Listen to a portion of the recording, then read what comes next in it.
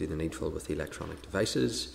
Now would be the time to declare any financial or other related interests to today's business. If there are none, then we shall proceed. If members are content, the oral evidence sessions on the Damages Return Investment Bill and the Protection from Stalking Bill will be reported by Hansard. I will suspend the meeting after the oral evidence session with La Dolce Vita. That will be for the short lunch break. So once we get through that evidence session, we will then break for lunch. There's apologies from Gordon Dunn and Emma Rogan. Rachel Woods is joining the afternoon session. And I think, Gemma, you'll be absent just between 1:30 and 3. So we are joined then by Linda, Doug, Paul Frew, Sinead Bradley and Gemma via the Starley facility. And if the clerk can advise if any delegation of votes. Thank you, Chairman. Gordon Dunn has delegated his vote to Paul Given, the Chairman, and Emma Rogan has delegated her vote to the Deputy Chairperson, Linda Dillon.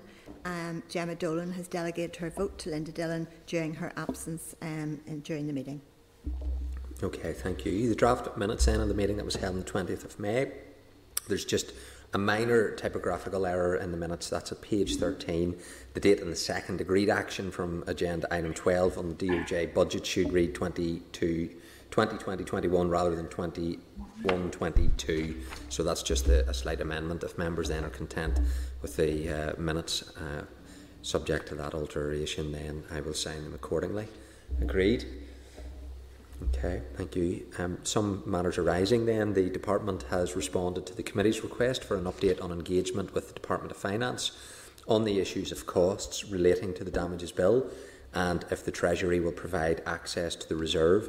The relevant correspondence is pages 18 to 20 of the meeting pack. And the Department has advised that officials are not aware of any engagement with DOF officials specifically on the issue of costs other than the potential costs for the Department of Justice. But there has been engagement more generally in relation to the bill, and the Justice Minister raised the issue of wider costs with executive colleagues at the time of introduction of the legislation.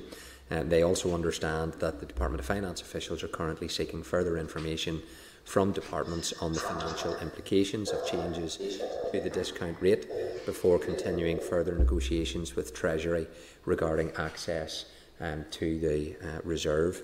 So if members are content, we will note that updated position. The response will be added to the electronic bill folder. In terms of an update on the Committee Forward Work Programme, it takes us up to the summer recess, and it just reflects the work items that were agreed at our meeting last week. The Business Committee, members will have seen, has agreed that the Assembly summer recess will commence on the 10th of July. Therefore, the last committee meeting before recess will be on Thursday, the 8th of July, and that will be added to the work programme. So that takes us into item 4 on the agenda then. It's the Damages Return of Investment Bill and our first of the oral evidence session. So there is a paper which sets out issues that members may wish to explore during these next 3 oral evidence sessions on this particular bill. It was circulated yesterday. It's in pages 3 to 5 of the tabled pack. So we have representatives from the Health and Social Care NI, which includes the 5 main health trusts. They're joining us via the Starleaf facility. The written submission from the Health and Social Care Board is in your meeting pack, pages 29 to 32. So hopefully I am able to welcome Mr McGuinness, Chief Legal Advisor, and Mr Harvey, Assistant Chief Legal Advisor from the Health and Social Care Board. You're welcome to the Justice Committee. We will report this by Hansard, and then a transcript will be published on our committee webpage in due course. So I'm going to hand over to yourselves at this stage to give us an outline of some of the key issues, and then we will pick it up with some questions. So thank you. Good morning, Chairman, and thank you very much. Anthony McGuinness is my name, and Mark Harvey is with me. So good to see you, Chairman. Pity we can't be there in person, but we continue with Zoom. Just explain perhaps initially who we are. We're part of the Directorate of Legal Services, and we're the sole provider of legal services to the health and social care sector in Northern Ireland. and we provide a broad range of legal services. I won't go through them all, obviously, but including clinical negligence, which is probably most germane to what we're discussing this morning. And we deal with a very large number, a significant number of clinical negligence and indeed other litigation claims on behalf of the 5 large health trusts, the geographical trust, the ambulance service and the Health and Social Care Board. The values of those claims range from maybe £1,000 to several million, even into tens of millions of pounds, and include really complex, high-value cases, particularly relating to children or birth injuries, where compensation is claimed as a consequence of that of such injuries. So, I mean, our view, and I think the legal profession's view, is that there is a reasonable compensation for patients who are harmed due to clinical negligence, but there's a balancing act, and I think that's one of the key messages we want to give to you this morning, that there's a balance between the legitimate rights of plaintiffs, of course, the right to get proper and adequate compensation, and the ability to pay, the compensator's ability to pay. In our case, it's the health and social care system, so it's public funds that are used to pay the damages.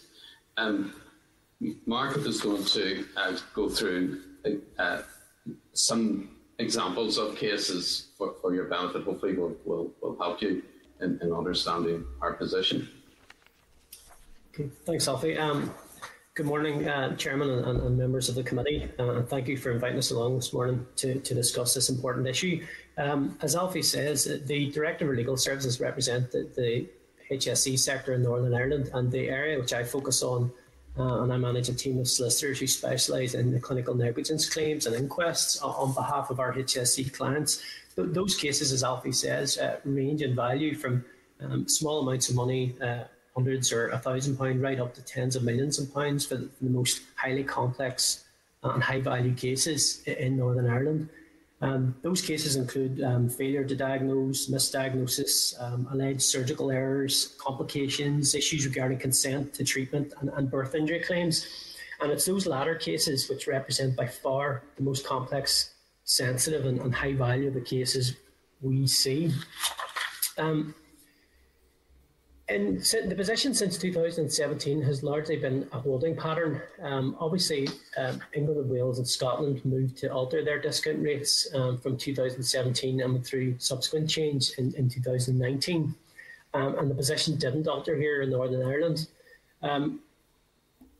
In order to address, I suppose, the inherent unfairness of this situation for plaintiffs, particularly severely disabled children and persons under disability, with the agreement of our clients and the approval of the court, we have been entering into some interim settlements with review clauses in appropriate cases, ensuring that plaintiffs receive an interim award of compensation with a balance in payment within a defined period of time once the discount rate issue was resolved. Obviously, it wasn't envisaged in 2017 that it would be some 4 years before the rate was revised, or at least 5 years before a new mechanism for setting the rate would be in place. This has meant that we've essentially been in a holding pattern since then, with interim payments and incomplete settlements, uncertainty and instability.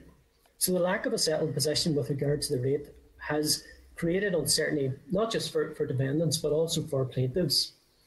The move to minus 1.75% from the 31st of May will not resolve this uncertainty, as it's rightly viewed by defendants as an interim rate.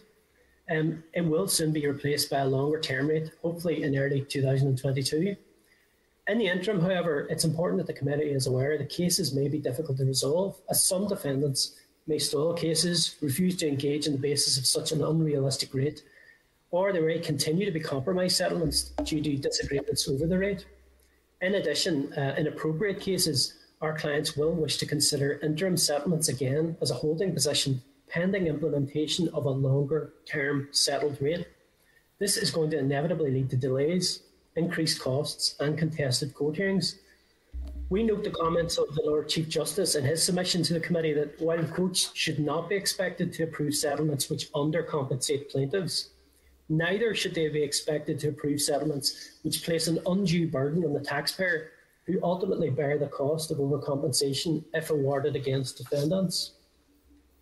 One of the defendants most impacted by the rate change in Northern Ireland is undoubtedly the health service and our clients. The imminent change represents a dramatic move from the outmoded rate of 2.5%, and this new rate, in our view, swings the pendulum away from undercompensation to what can only be viewed as extreme overcompensation. And each of these rates is unsustainable because, as pointed out by others, they are extremes. We acknowledge the committee can't alter or set the rate and is only considering the legal framework. However, we wish to voice our concern on behalf of our HSC clients that despite the best efforts of the committee to press ahead with plans to introduce a bill containing a new mechanism for setting the rate, if for any reason the passage of this bill is delayed or unsuccessful, the planned rate of minus 1.75% from the 31st of May will become an indefinite rather than an interim rate, leading to a massive increase in compensation payouts and clinical negligence claims against the health service and significant pressure on the health budget. It is difficult, incredibly difficult, I would say, to accurately forecast the financial impact of the discount rate change to minus 1.75%.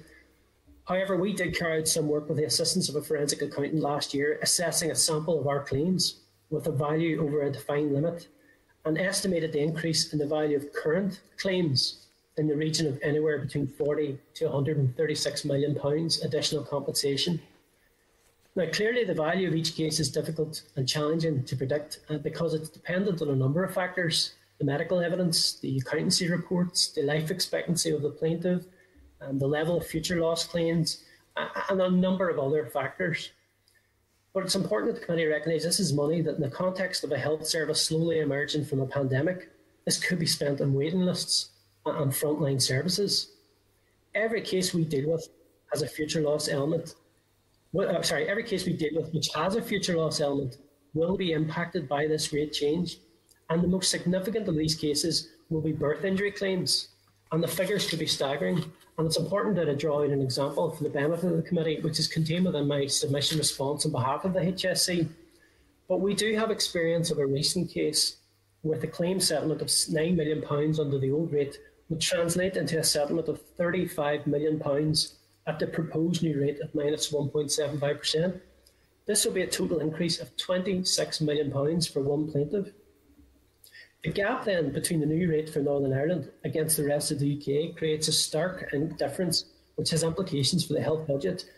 And you'll note in my submissions, I provided a table which starkly illustrated the difference between the rates across England, Wales, Scotland, Northern Ireland, and how this is going to impact the health service cases. The timing of this could obviously hardly be worse. After such immensely challenging times in the fight against COVID-19 over the last 12 months, the HSC faces significant financial pressures due to this latest decision on the personal injury discount rate. So from our perspective, we believe that from the 31st of May, we're facing further uncertainty in creating adequate reserves against present and potential future claims. And the large difference of 26 million illustrated in that one case between the present discount rate and the proposed rate further emphasises the potential overcompensation to many plaintiffs and the resultant ramifications for public funds. One safeguard that we have been strongly advocating against overcompensation would be to ensure that these cases are settled by means of what is called a periodical payment order, with as many heads of claim or compensation as possible being paid to the plaintiff on an annual basis, thus reducing the need for a lump sum payment calculated using multipliers and discount rates, thereby removing a lot of this uncertainty. In the highest value claims we deal with, injuries suffered at birth, for example, we would positively encourage the department to strengthen the provisions in the Damages Act dealing with PPOs, so that plaintiffs are required to accept our offers of PPOs for future loss, rather than being able to argue before the court for lump sums. This approach would depend on plaintiffs in the courts being satisfied that the defendant would be in a position to meet the payments going forward. But health trusts would be in a position to give this guarantee, In this jurisdiction, the vast majority of these high-value cases involve health trusts as defendants, and therefore the solution to this problem should take into account that in most cases, the defendant will be a public body who will be in a position to meet future PPO liabilities, and therefore the solution to the uncertainty of future investment return and inflation rates involves taking that uncertainty out of the equation and enforcing settlement of future loss claims by way of PPO. So, in summary, I would strongly encourage the committee to consider the timeliness of passage of this bill and the importance of this bill in terms of introducing it and removing the uncertainty and instability that has existed since 2017. Because if the situation were to continue, the financial impact of a rate change to minus 1.75 will be stark and will have a massive, significant increase, or see a significant increase in the value of claims, clinical negligence claims against the health service at a time when that money would be better spent elsewhere. I recognise Alfie's point, there needs to be balance, and we agree that it is important that there's reasonable compensation for patients who are harmed due to clinical negligence, but this must be balanced against the compensator's ability to pay. Thank you. Okay, thank you. And I probably don't want to get into a debate around the current interim rate, to be honest. I want to focus on this new framework. I think we've been told by the Justice Minister that we have to be absolutely blind to the financial consequences for whether it's the health service or indeed any other body. It's about having a framework that ensures the 100% compensation principle. I don't necessarily subscribe to the Justice Minister's view on that, but that is what she has told this committee, that it's not for us to take into account the financial impact on the health service or indeed any other body. And that interim rate was consulted upon, the government actuaries approved it, and I hope the health service aren't going to now sit on claims in the hope for this new framework to try and come up with a different rate as a reason for stalling, because a lot of the public bodies actually have been undercompensating people based upon the old rate before this interim rate took place. But I think, to be honest, that is a secondary issue for the committee. What I am interested in is your views on what the new framework would look like, and is there a view there that, based on the Scottish model, there's a couple of slight changes to the Northern Ireland framework, rather than taking a 30-year calculation for payment, which the Scottish model uses.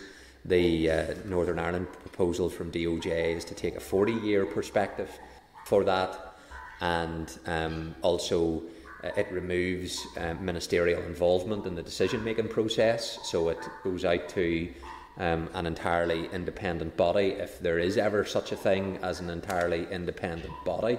But ultimately there would be no recourse to a minister to amend or strike a different rate if that is what the new body comes up with. So I'd be keen to know what your view is on the proposed new framework, and does that build in, which the Scottish model does, a scenario where there never would be undercompensation. They have a policy in place to ensure that there is never the potential of undercompensation. If I could address one point, Chairman, and thank you for those remarks. In relation to the fear of the Chairman and the committee that the health service would somehow seek to stall cases, I can assure the committee and reassure you, as you'll heard from my opening remarks, that HSC clients who we represent have come up with creative and innovative solutions since 2017 to address the inherent unfairness of the situation for plaintiffs, and that is why we have been dealing with interim settlements by way of paying compensation to plaintiffs on an interim basis under an old, outdated rate, which has been largely ignored in the insurance industry in terms of negotiated claims that they deal with. But we have addressed that unfairness by agreeing solutions with plaintiffs and the courts, which have largely addressed that problem, because it has been recognised for some time now that the rate needed to change. It hadn't done so since 2001, and I feel that we and our clients have very much stepped up to the mark and dealt with that and addressed that issue, Chairman, if that's of assistance. In the next 12 to 18 months, Obviously, our clients need to review the position in relation to the new rate, which kicks in the 31st of May, and further consideration needs to be given as to how cases will be dealt with. But I can say that both DLS and our clients will approach that in a fair and balanced way. Chairman, could I add, Chairman, as well? I mean, it's going back to this, I suppose, the issue that Mark raised, general issue of certainty or stability.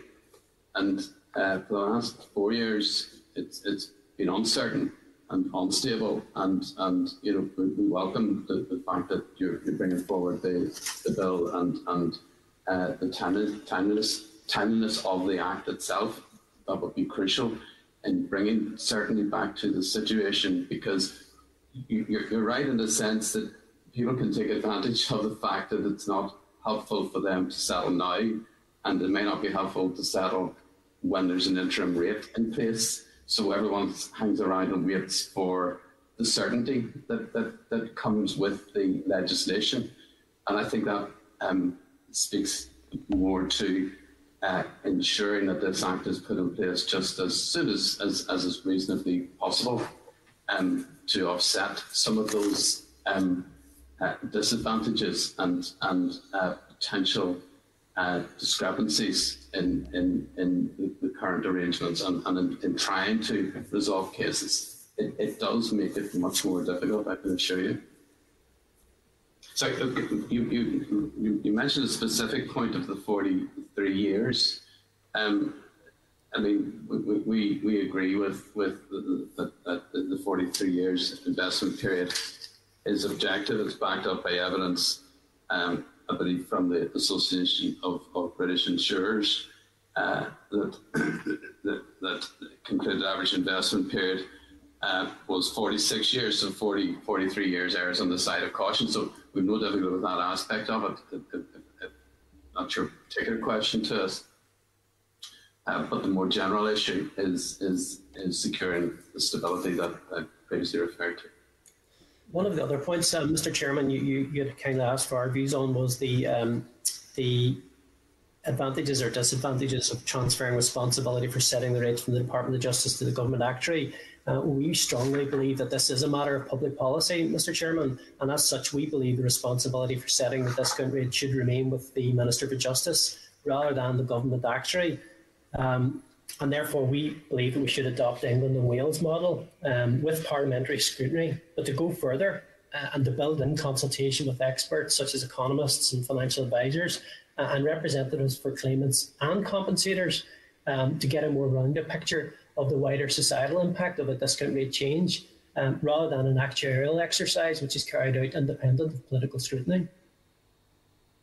Okay. Yeah, and that's a very live issue, I think, in terms of what the new legal framework would look like.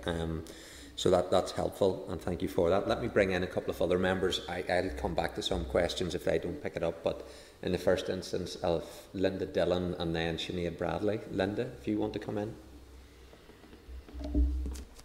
Thank you, Chair, and thank you, Alfie and Mark, for their presentation. I just have one quick question based on some of the issues that you've raised.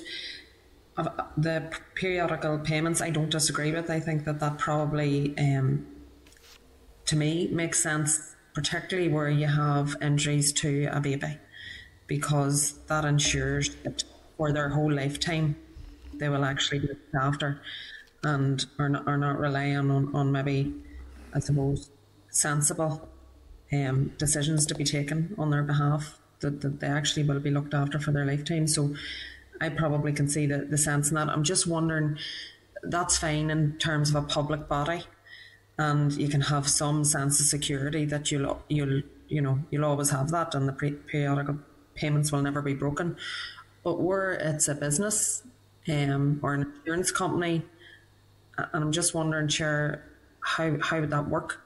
Because how would you have that sense of security? Is there the potential that the periodical payments could end if the insurance company, for example, was to be dissolved for whatever reason, or the business that were responsible? And I'm assuming the business part doesn't come into it because you would like to think that their insurance company are paying for it. But what happens if something happens in terms of that insurance company?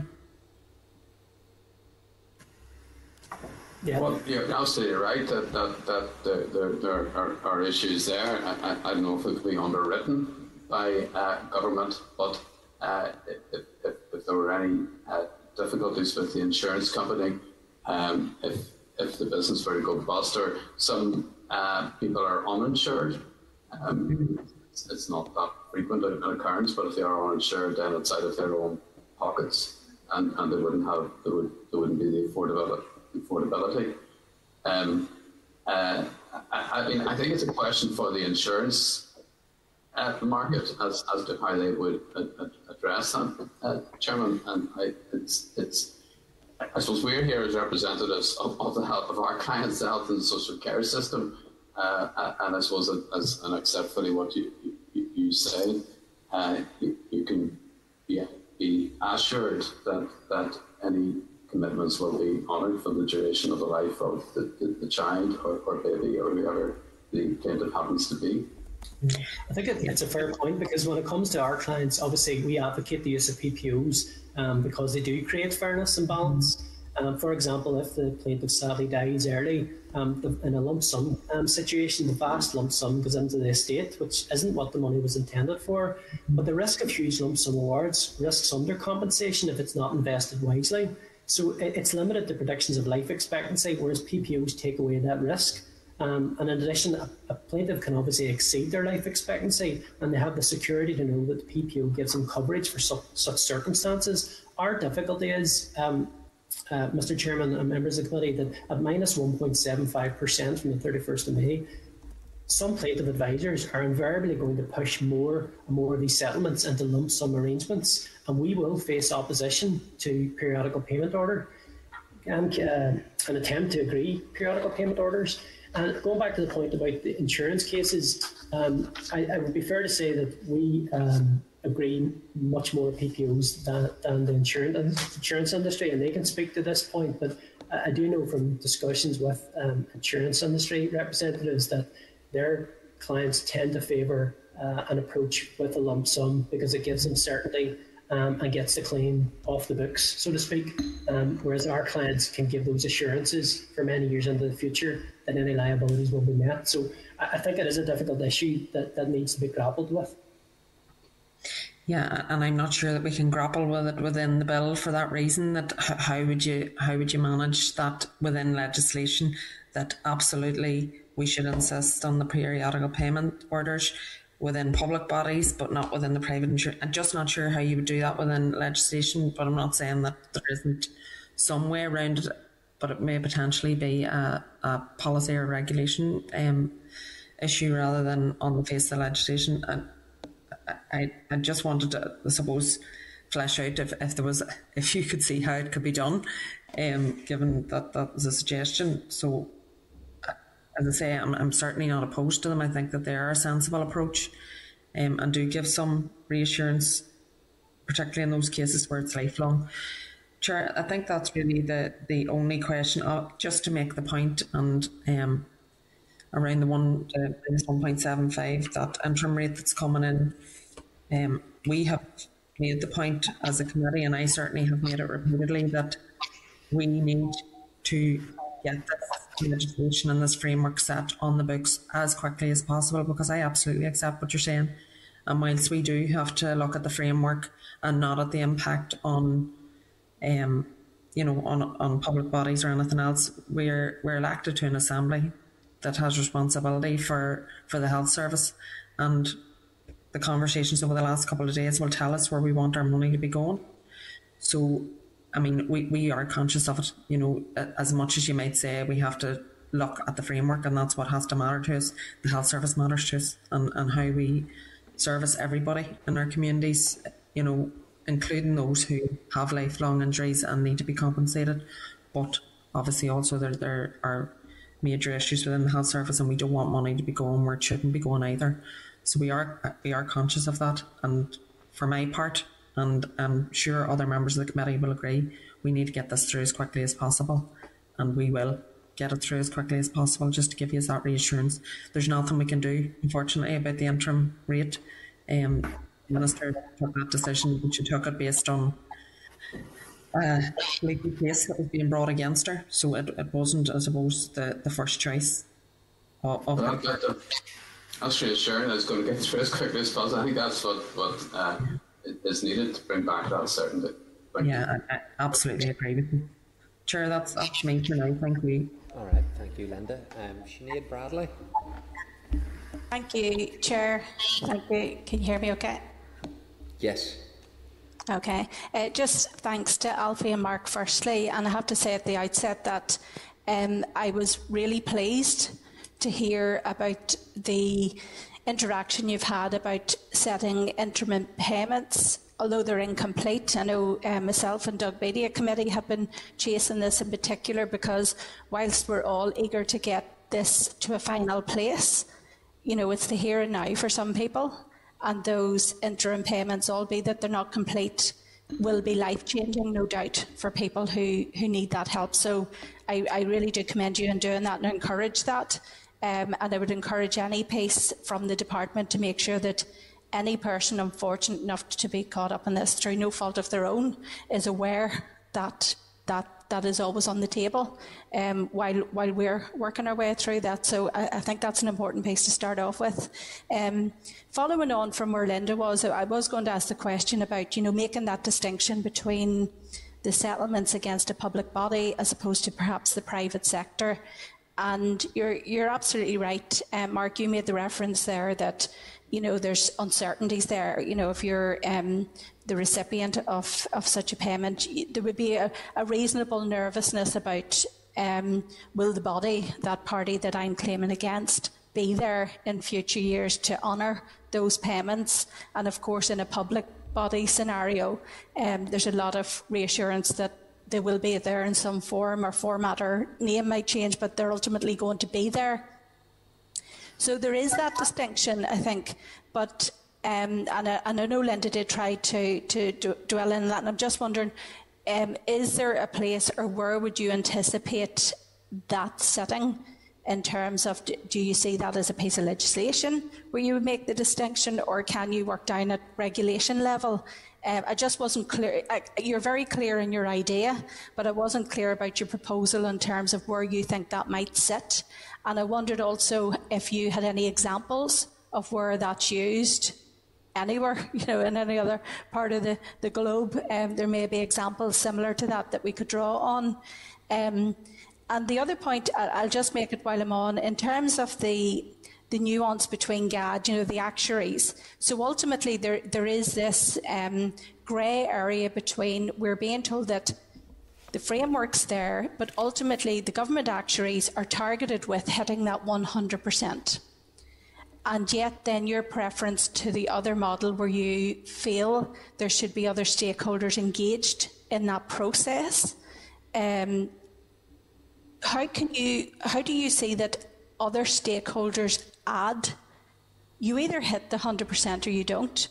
So I just would want to hear why you think stakeholders, you know, and I mean stakeholders from across the plethora of this, how you think they add to hitting the 100%, because you either hit it or you don't. So I am concerned that the other processes, whilst I understand them, I don't see that there's a real added value in them. But I just also want to put on record, I think it's in everybody's interest that we get this sorted to a permanent solution, and we'll be playing our part in that. So thank you. I know I've thrown a bit there at you, but appreciate that. You know, concur completely with you. Everyone wants to get this sorted as speedily as possible. I think with 100% compensation, it's just extraordinarily difficult to achieve what is 100% compensation. It's, you know, you'll have actuarial evidence, and that's fine, that helps. But why are there such distinctions in the rates that have been struck? The distinctions in the rates between England and Wales on the one hand and Scotland on the other, and ourselves on the other hand, if you have three hands, but you know what I'm getting at. So it's demonstrative of the fact that it is very difficult to strike the right rate. But I think, Mark, your point about bringing in other experts was to give a more rounded view of what was payable and what ability there is to pay as well. You spoke of the insurance companies and the and businesses, private sector, if you like, and maybe the unreliability of paying PPOs into the future. But that is also a factor that needs to be brought into this whole debate. The ability of the compensator to actually pay. So it's not just on actuarial grounds, but on other factors that need to be respected, and societal issues that need to be introduced into any debate about what is truly 100% compensation. Well, I mean, I agree with Alfie. I mean, while we obviously defer to the expertise of the government actuary, and this is their area, but it isn't an exact science. And a lot of what the work they carry out are essentially actuarial stabs in the dark, because we're trying to predict how to award or how to give due deference to the 100% compensation principle for a plaintiff who may suffer life-changing injuries and require, for example, an annual payment by virtue of a PPO for the next 40, 50, maybe 60 years in the case of a child with normal life expectancy. So it's incredibly challenging for any expert to adhere to the principle of 100% compensation when you're trying to predict the economic climate for many years to come. So our point about bringing in experts from other fields and representatives from wider society will be to seek to address that point and take on board other views, both representatives on behalf of claimants, defendants, economists, financial advisors, accountants, etc., etc. England and Wales have gone some way to address that by requiring that the actuary consults with an expert group. We're actually, and other defence representatives are advocating for a wider panel or group which could be brought to bear and bring their experience to this discussion, and that ultimately then that's also subject to parliamentary debate and scrutiny and therefore accountability. Go and hope that addresses that point. The other issue that you'd asked was in relation to legislation and how could we deal with the mandated use of PPOs. And I suppose that goes back to the 1996 Damages Act and beefing up the provisions of the legislation to perhaps mandate that plaintiffs accept the offer of PPOs in appropriate cases. Now, obviously, narrowly and selfishly, I'm thinking in terms of our health service clients and those really high-value cases involving tragic, catastrophic brain injuries because of injuries sustained at birth. But those cases, whilst they're a small percentage of the claims that we deal with, they're by far the most expensive and high value and take up the greatest and the lion's share of the health budget, as it were, in terms of the central fund for clinical negligence claims. It's roughly about 2/3. So it's important that there's a solution discussed and devised which would seek to address that. And I think the only way to do that is to legislate for it, because I can foresee in the weeks ahead, and we have got several multi-million-pound cases listed in the High Court before the end of June, in which we will face opposition from plaintiff representatives with a rate as low as it is now from the 31st of May, who will push for as much as possible to go into a lump sum, because we're talking about millions of pounds here. We had experience of, and I gave one example, we've also had a recent case where a balance in payment of £400,000 to £500,000 suddenly rose to £2 million because the payment is required to be made after the 31st of May. That's a stark illustration of the financial impact of this. So I accept the point that there are challenges ahead in terms of how you distinguish between private and public bodies, and given assurances to plaintiffs that private bodies can make those payments. And I don't know how that's to be distinguished, but I think there's a conversation to be had, and we'll be keen to be part of that conversation. The second issue that you raised was, is there other examples from elsewhere? Well, there was some discussion in England and Wales in recent years about legislating for courts to be able to order PPOs. In Scotland, prior to the pandemic in 2019, they had legislation, which I understand has yet to be passed, which gives the courts power to order PPOs. So I think there's already been some thought given to this across the water, and I think there's possibly a regional discussion could be had as to how Northern Ireland could similarly tackle the issue, if that's of assistance. Yes, thank you. That's very helpful. Chair, I won't talk. I'm hoping maybe somebody will be picking up on the GP situation as well, so I'll not hog it, but thank you, that's very helpful. Thanks to Mark and Alfie. Okay, Gemma Dolan, please. Thanks, Chair, and thanks, Mark and Alfie. And yeah, just as Sinead said there on the GPs, I'm just wondering, why are GPs in the North the only ones responsible for providing their own indemnity? I'm actually not sure what the answer to that is, Gemma, but they go through the BMA. They are indemnified in the same way as a private clinician would be indemnified. So if you have an obstetrician doing private work, they have their own indemnity. It's different when they're working within the NHS. There's a distinction. So I understand it's a very similar arrangement. I suppose if you look at a hospital doctor, they're employees of the trust. So under the principle of vicarious liability, the trust is the defendant in any civil action, whereas the GP is named personally in those actions. So it's against that individual, and therefore has to have a form of insurance and indemnity that they pay a premium for, and it's quite costly. I mean, I saw the BMA's response to the consultation. I think it was something like 12 to 20,000, wasn't it, for some individuals. So it's a quite a chunk out of their annual salary. If it helps, Jim, as I understand it, in England they moved to change the system there, whereby, as you say, there's an NHS indemnity for GPs, and they've come within the umbrella of the health service. I'm not sure there have been similar discussions in Northern Ireland to bring them under the health service umbrella here, but certainly that's been the position adopted across the water. But as Alfie says, and you've seen it from the submissions from other defence organisations and from the BMA, the increase in premiums, indemnity provision for GPs could as much as double, if not more, for GP practices, which is going to be incredibly challenging from a financial perspective for them. We represent, obviously, Alfie made clear, we represent the health trusts as opposed to the general practitioners who are separately represented by their own legal providers, and I'm sure you'll be hearing from GP representatives on that issue. Through their indemnity organisations, the representations. So. Okay, thank you. Thanks, Chair. Thanks, Gemma.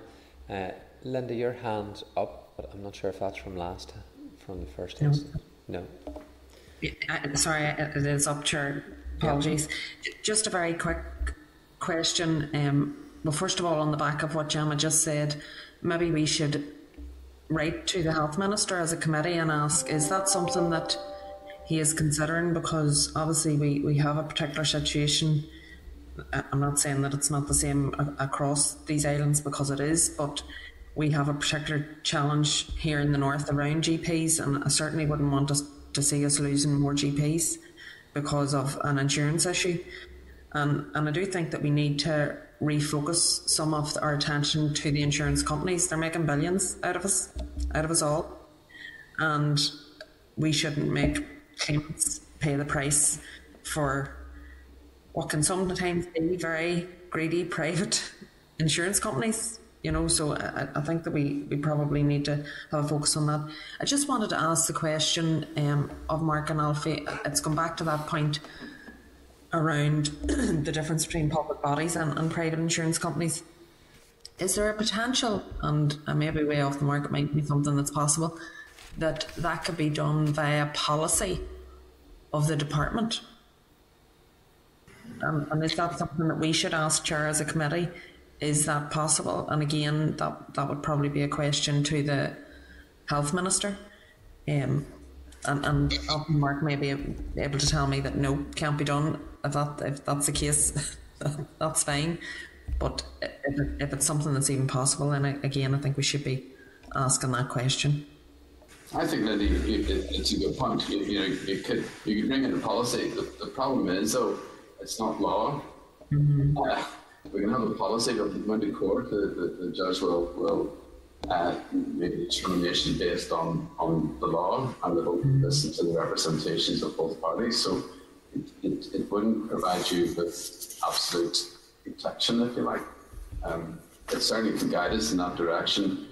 We do strive to go down the PPO route as frequently as possible, but it takes two to tango, and you have on the other side either agreement or the courts and making an order determination.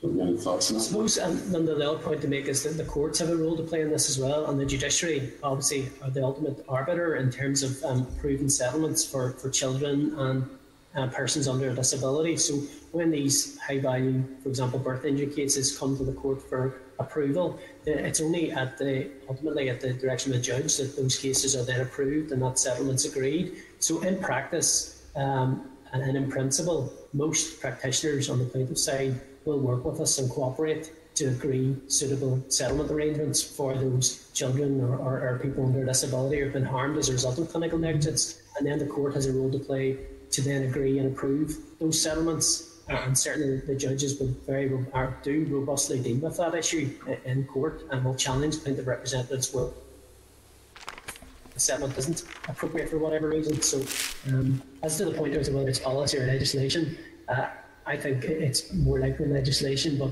certainly happy to engage in that conversation. I think a discussion with the Health Minister, I think, would be a prudent step. I would agree. Yeah, and again, I'm not ruling it out of being legislative. I'm just, as Sinead has also alluded to, just can't see how we work it out between the public bodies and the private insurance companies. But look, I do think it's something that we should ask the Justice Department about anyhow, and see is there a way around that. But thank you, appreciate your presentation. Thank you, Chair. Okay, Sinead.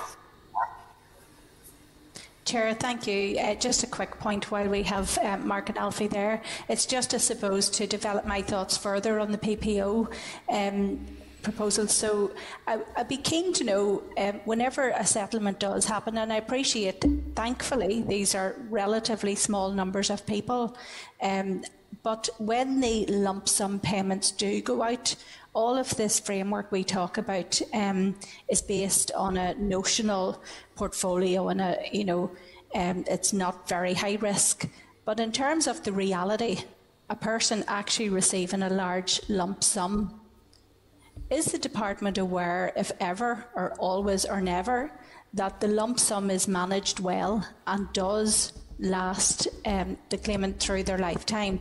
Or are the department aware of situations where X amount of years later that person turns up back into the system needing access to public funds for that care because it was perhaps mismanaged or overestimated or underestimated? And I'm just wondering the long-term trajectory of a lump sum and the reality of it in the health service. Thank you. But there's a potential for it to be squandered if that's what you're getting at, Sinead. I don't know if the department actually tracks it. Don't think there's an ability to do it, but I think that's one of the advantages of PPO as well, that you know that this money is going on an annual basis to the person who needs it, and quite often that person will lack capacity as well, so there's someone looking after it for them. So that's one of the major benefits, another benefit of the PPO system.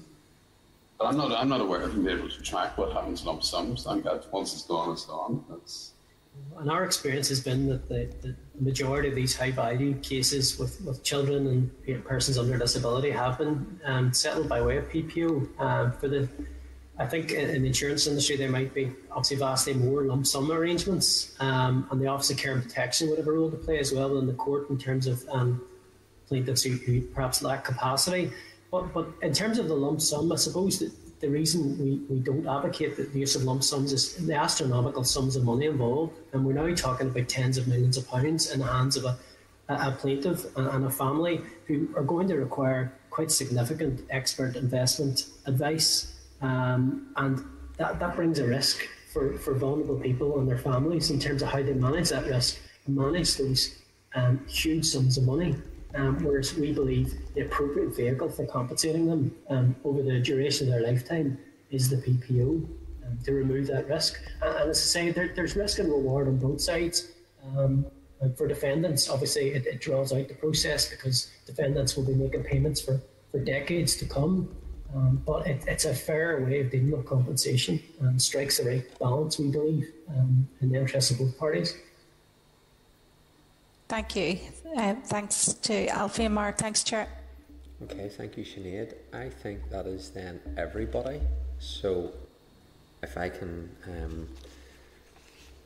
just before then we move on to the next session, if I can then just thank Mr McGuinness and Mr Harvey for spending the time with the committee. That's been much appreciated and very helpful to us, so thank you. Thank you. Thank you, Chair. Thank you, members. Thank you, Chairman. Thank you, members. Thank you. Okay, members, there was a couple of points that members did raise there as well, just to follow up with the Department of Health, so we'll be taking a note of those and we will follow up on that in due course.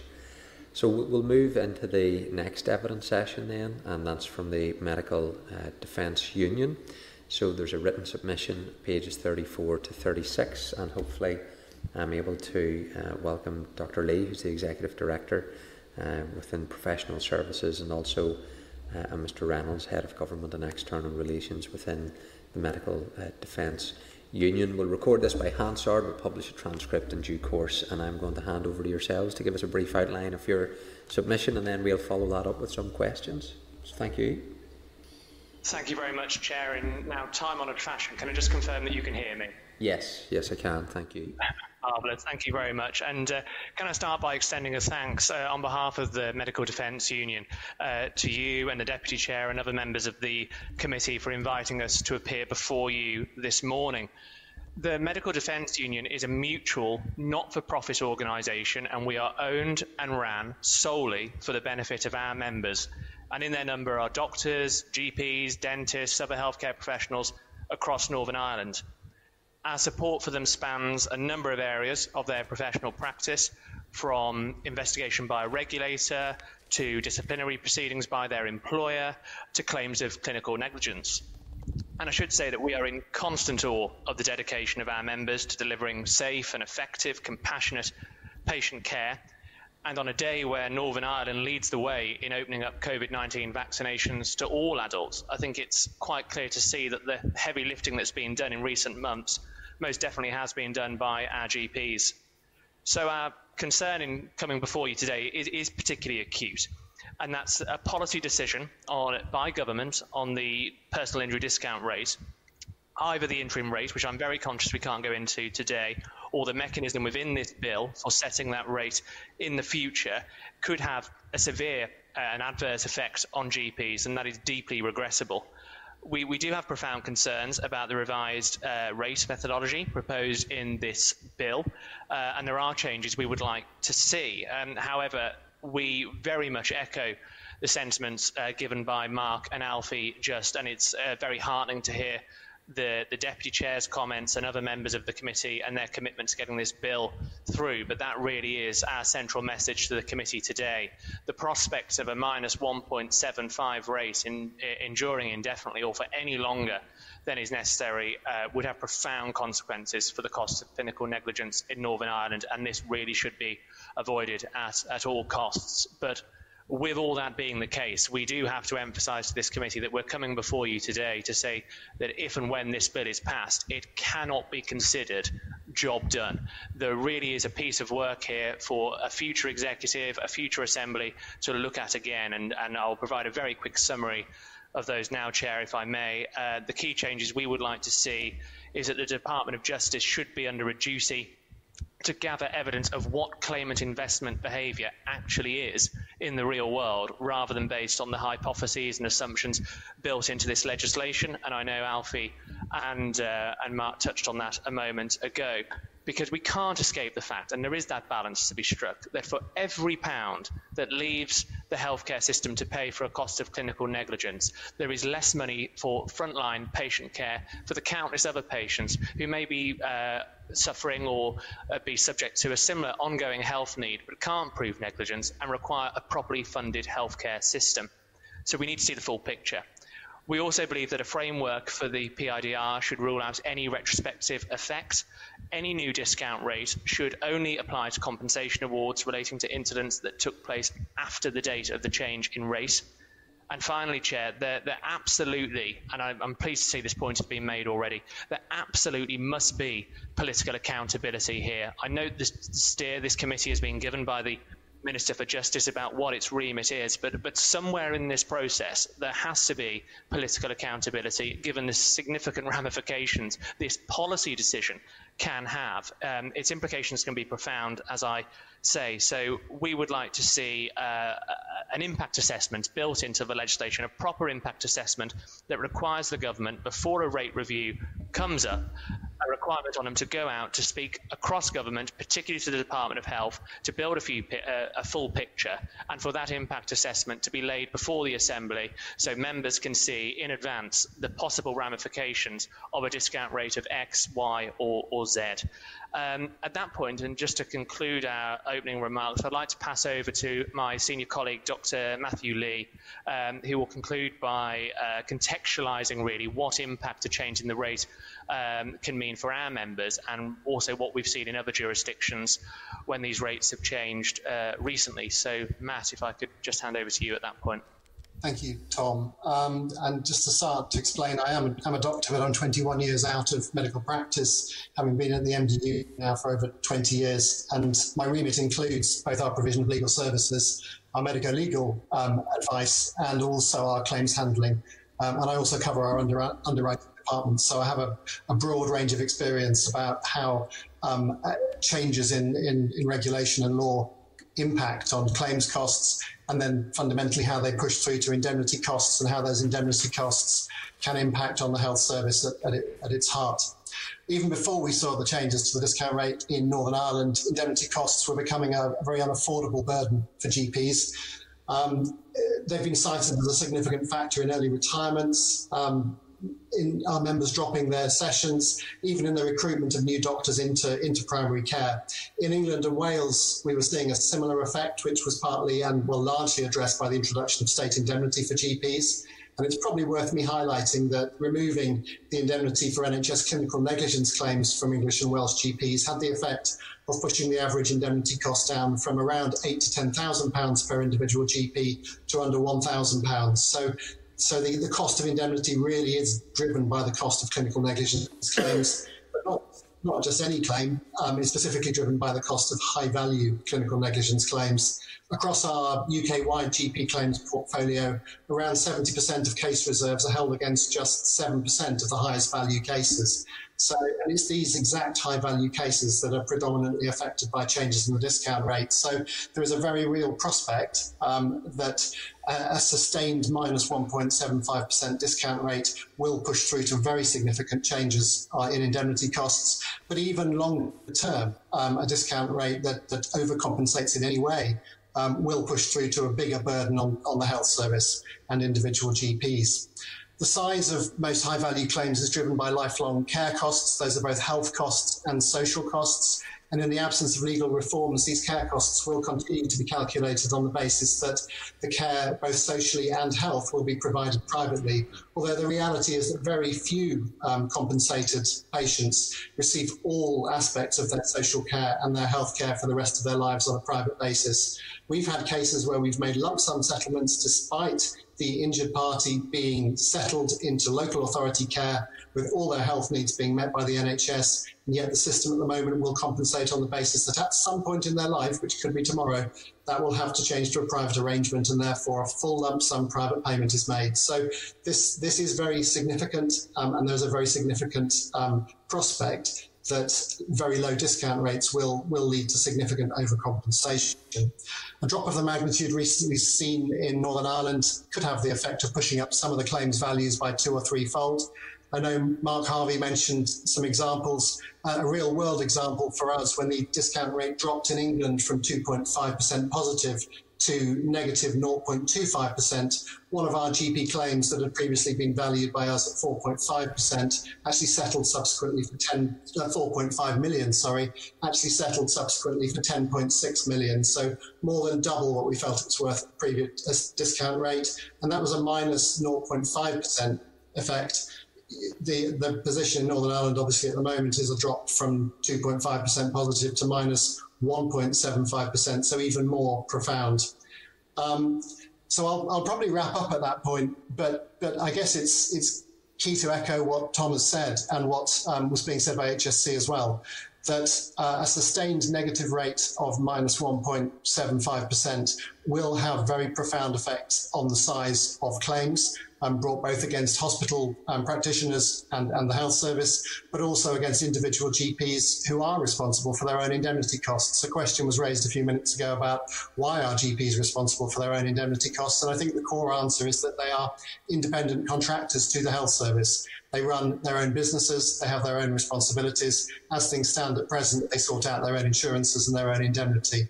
In England and Wales, clearly the state has come to an arrangement whereby those independent contractors are centrally indemnified. We would be very supportive to see something similar in Northern Ireland, because this burden really is damaging our members significantly on a day-by-day basis. And with that, I'm happy to work with Tom to answer any questions you've got. Okay, thank you. That's been very helpful. Two questions just from me. If you can just elaborate on why you believe that the methodology that's proposed in this bill for calculating the rate is greatly flawed. And secondly, the Department of Justice, they've said that the Scottish model gives greater transparency and clarity in comparison to the England and Welsh model, and then that maybe ties into your points around accountability as to who takes the final decision. So maybe you can just address those points for me. Thank you, Chair. I'll take the second question, if I may, and hand over to Matt for the first. I think our concerns, and you've gone to the very heart of it in that final comment, is that while the methodology proposed in this bill, there is a great degree of transparency. That is absolutely true. The assumptions built into that are very hard to test. The methodology by which the rate setters will be operating, it isn't a perfect science, as has already been discussed this morning. It does need to be open to the widest possible group of stakeholders, so we get the fullest possible picture.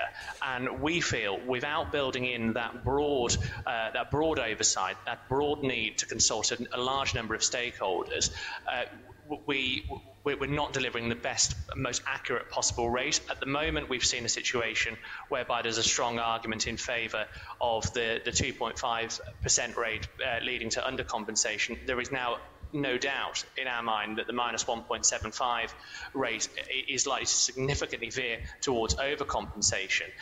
This isn't an exact science, and for a rate to be arrived at that properly reflects the realities of the day and the moving nature of the economy and everything else, the multitude of factors, there needs to be regular engagement with a broader group of stakeholders than is proposed in this bill. So that is a fundamental concern for us, and something we'd like to see changed. Matt, could I hand over to you for that first question, please?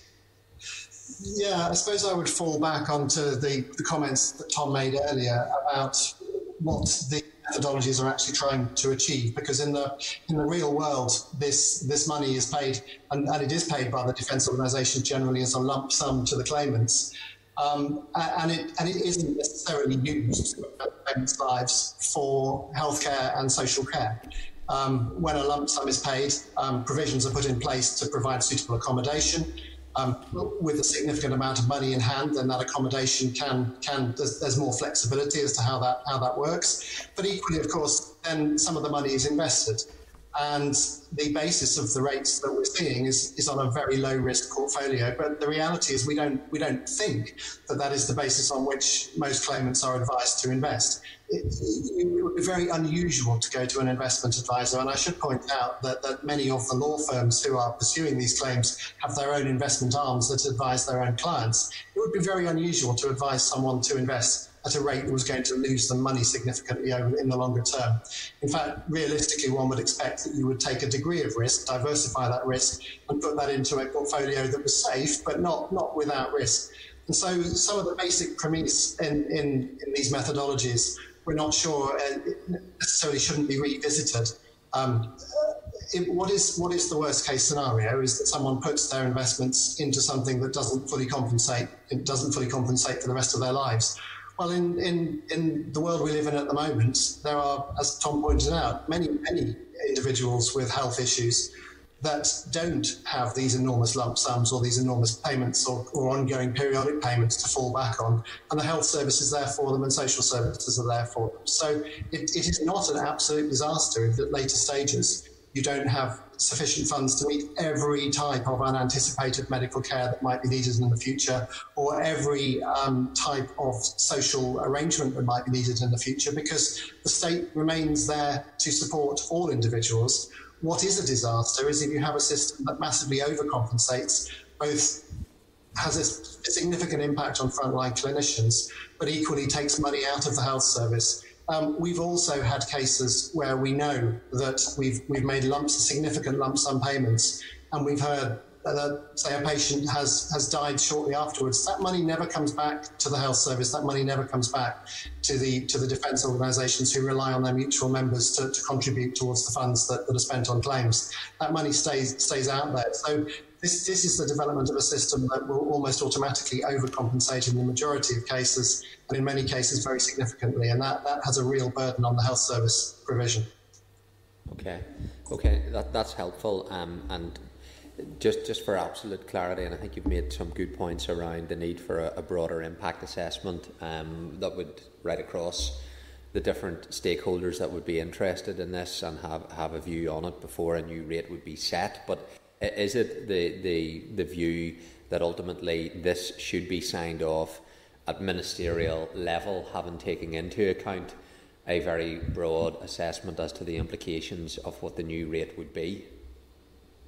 We believe so, Chair. Yes, it is absolutely essential for our members, people who are, particularly our GP members, who are paying these subscriptions out of their hard-earned money, that any decision of this magnitude, they have someone to go to, and there is accountability in this legislation. Of course, there is. However, there can never be any greater accountability than a minister drawn from an elected assembly, such as the Northern Ireland Assembly. So that is something we would firmly support. Okay. Thank you. Let me bring in members then. Linda Dillon and then Sinead Bradley. Linda. Thank you, Chair, and thank you to both Thomas and to Matthew for your submission.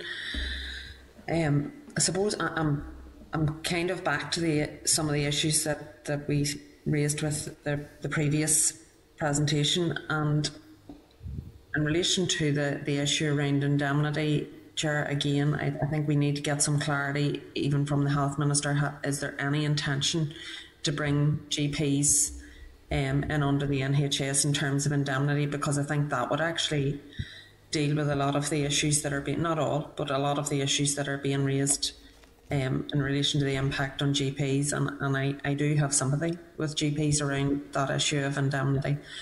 And at the end of the day, we need to have GPs, we need to have a frontline service. We're very well aware of that. I suppose, Matthew, I take a wee bit of issue in terms of what you're saying around the fact that if somebody doesn't have this access to this compensation in later life, the state is there to look after them. At this moment in time, and I'm sure it's no different across the water, but I can certainly tell you at this moment in time, our health service is not there for an awful lot of people. And it is a disaster for them. And I suppose I'm just being frank about that. It shouldn't be the case. And I would certainly like to think in years to come, with a lot of work from all of us, we'll have a better health service. But I do have sympathy, because we'll only have a better health service if we have a better frontline service in terms of GPs. And I do think that there may need to be, there need to be some ideas around how we do that. And I think the indemnity issue is one that we need to, it's outside the remit of this committee, but I would like to find out. It was one of the questions that I asked at the very beginning whenever this first came to us. What was the view of the Health Minister around this particular piece of legislation? We didn't get that, to be honest with you. And maybe he saw it as outside of his remit, which is fair enough, but it has got a serious impact on the department and on the provision of GP services. So I do certainly have sympathy, but I would like to bottom out the issue around indemnity, Chair. And I also have sympathy around how you reach 100% compensation and how that's worked out. And I don't think there is any perfect system. And again, that's why I go back to what was raised by the previous presentation, and again was alluded to here, is the periodical payment orders, and how we could look at more of those happening, particularly where it's a public body. I think it will be much more difficult where it's not a public body. It's and almost impossible, and I absolutely wouldn't blame anybody for not taking not agreeing to a periodical payment order where it's not a public body. But I do think where it's a public body, it's absolutely where we should be looking to, and that protects the individual as well, and make sure that the money is spent on what they actually need, rather than what somebody else may potentially spend it on. So, Chair, it's very much the same issues to the previous, some of which are within our remit, some of which are not, but we all have a remit to be concerned about health. So I do want to find out from the Health Minister what the plans are around indemnity for GPs and insurance. So if we can, again, just check that out. And I suppose that's not really questions for yourself, the more points, but I do want to reassure you that we do have sympathy around some of the issues that you're raising, but we also have a responsibility to ensure that there is 100% compensation. But I accept some of what you're saying around overcompensation. We want to ensure that doesn't happen either. So not an easy one for any of us to address, but we'll certainly work with you to try and get the best outcome for everybody. Thank you, Chair. Thank you. Sinead Bradley. Thank you, Chair, and thank you to Matt and Thomas. A couple of points I'd like to maybe elaborate on. Firstly, the retrospective piece. You said that you don't think it should be retrospective. So I'm just mindful, we know there are parties for different reasons at different times holding back on getting a final settlement. So I just want you to elaborate on that, because even if we move for a short period to an interim, then does that mean, what is the effect there? So you're just thinking there should be a clean slate, and I'd just be interested to hear some more thoughts on that. The second part is about, your recommendation to the department about understanding further the outcomes. And I'm a little bit torn on that. I'd like to hear your thinking on that, because ultimately at the point where that money, where that determination has been made and the judgment has been made on what the settlement is in whatever form it takes, that money very much stops being public money and it becomes private and personal. And I'm just wondering, we get into the realms of, how far into that could we ultimately even hope to reach that would be reasonable? And I also want to ask the question then about, you're talking about the bill being flawed because of this, the absence of, I suppose, the stakeholders being part of, on a regular basis, the intermittent reviews of it. You're saying that they're not there, that they have no part to play in this. So I appreciate, and I don't fully understand the complexities of the government actuaries. It's a very complex department in what they do. But my understanding would have been that although it's a very precise calculation, and almost in a cold sense, but I would have thought that factored into that would have been the realities of life at that moment and time. And I'm just interested, are you suggesting that you don't feel that is captured, that the government actuaries is void of your reality and the reality of the person and the claimant? Thank you. Shall I pick up the last of those points and possibly the first? In terms of stakeholder involvement, clearly you can do an actuarial calculation based on factors like life expectancy, anticipated care costs, anticipated future developments in care costs, because healthcare changes all the time and care costs change very significantly for some of these lifelong conditions. But the reality is that very few claims actually settle based on an actuarial calculation. Only about 2% of our claims actually get resolved in court. Around 98% of claims get settled based on a negotiation.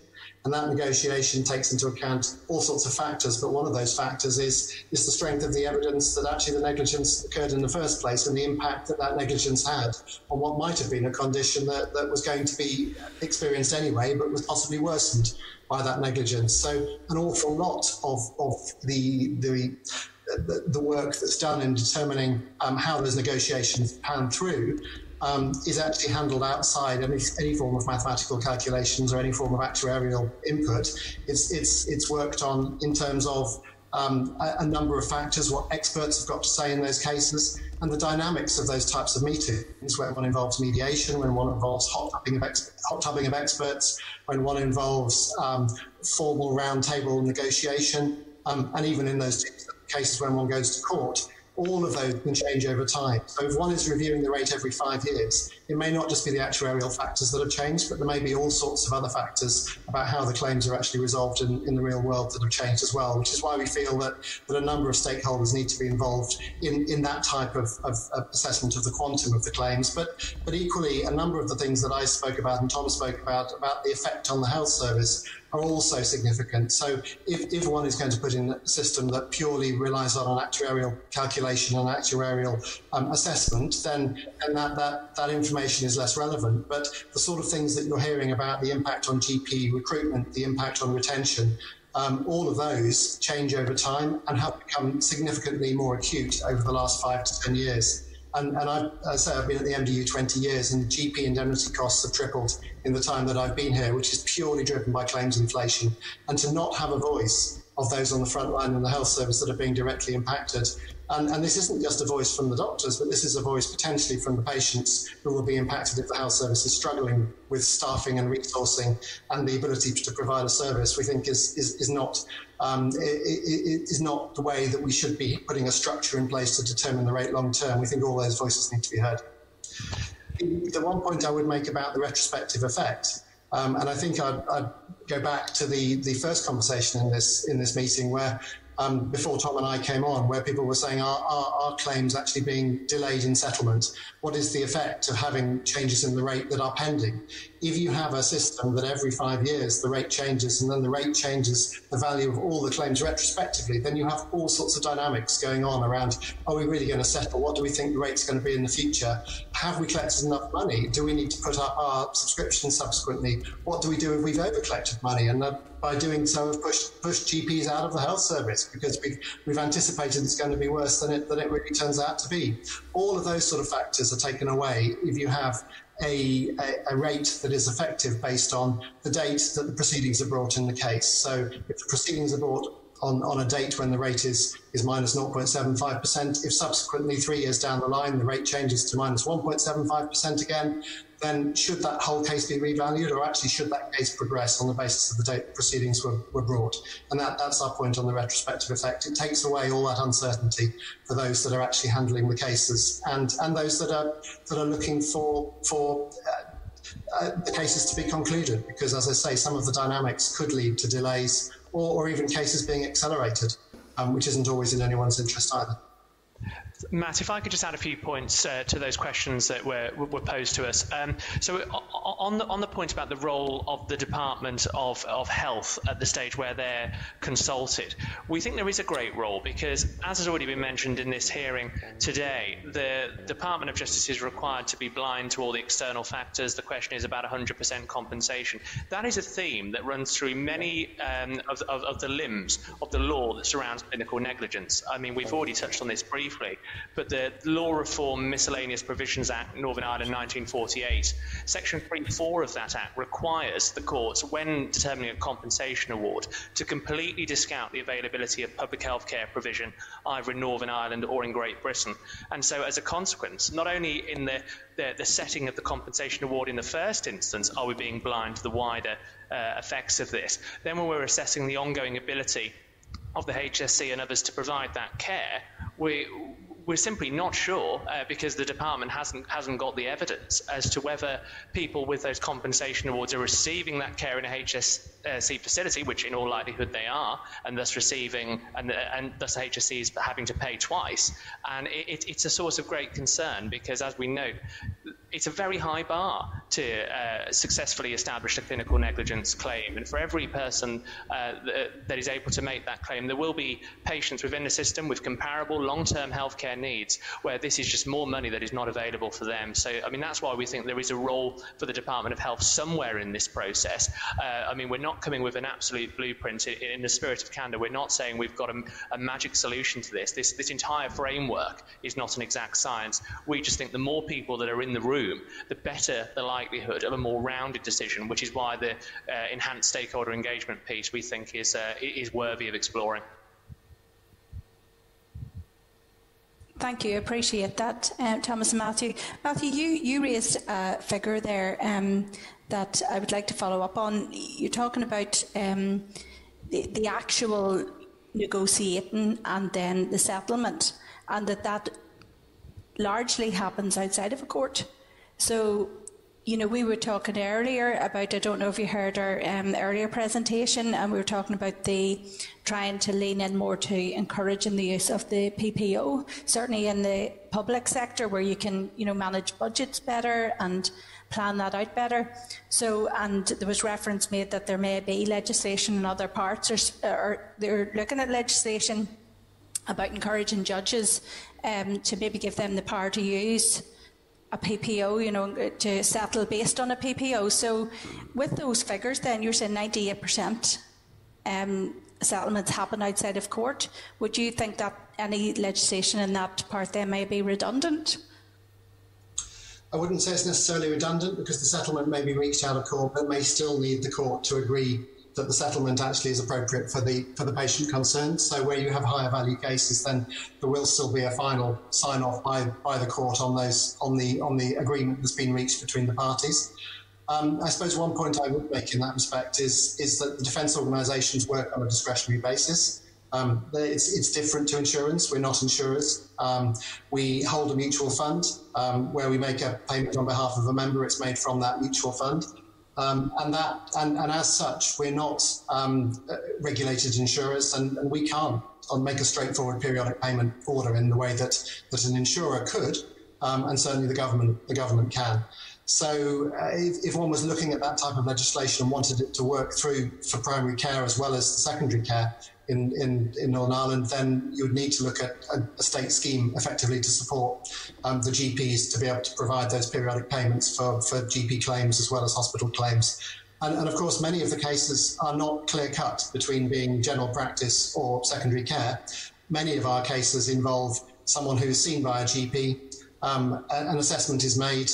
At some point, they are then referred into an A&E department.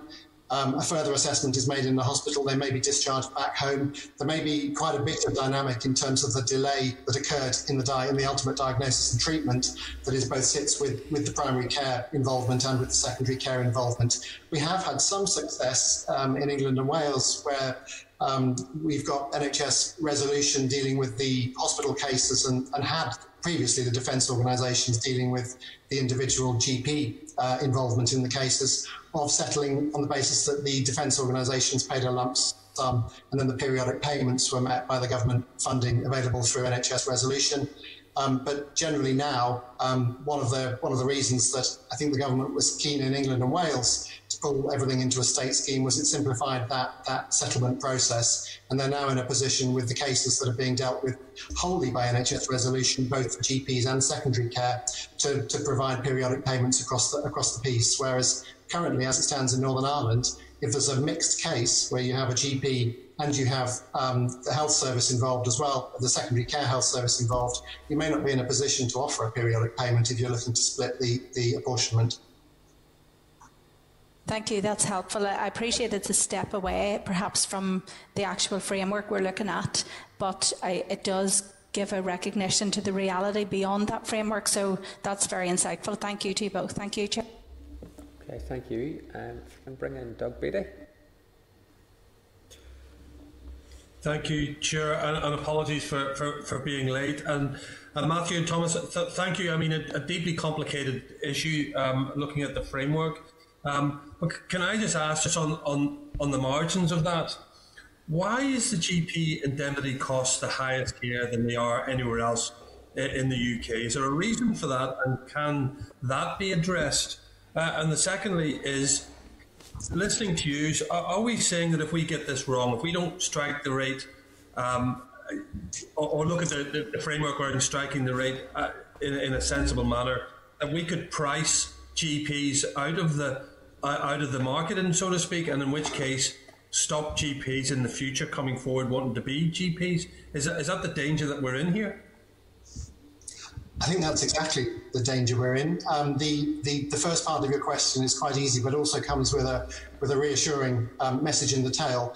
The indemnity costs for GPs in Northern Ireland are the highest across the UK, primarily because the state schemes come in England and Wales. Prior to that, the indemnity cost for GPs in England and Wales was slightly higher, speaking from my own experience of MDU, than Northern Ireland. The cost in Scotland is significantly lower, and those costs are driven by the litigation environment and the law in the various countries. So you weren't the leaders in respect of the worst indemnity costs until the English and Welsh governments put in place those indemnity schemes. Remind me the second part of your question.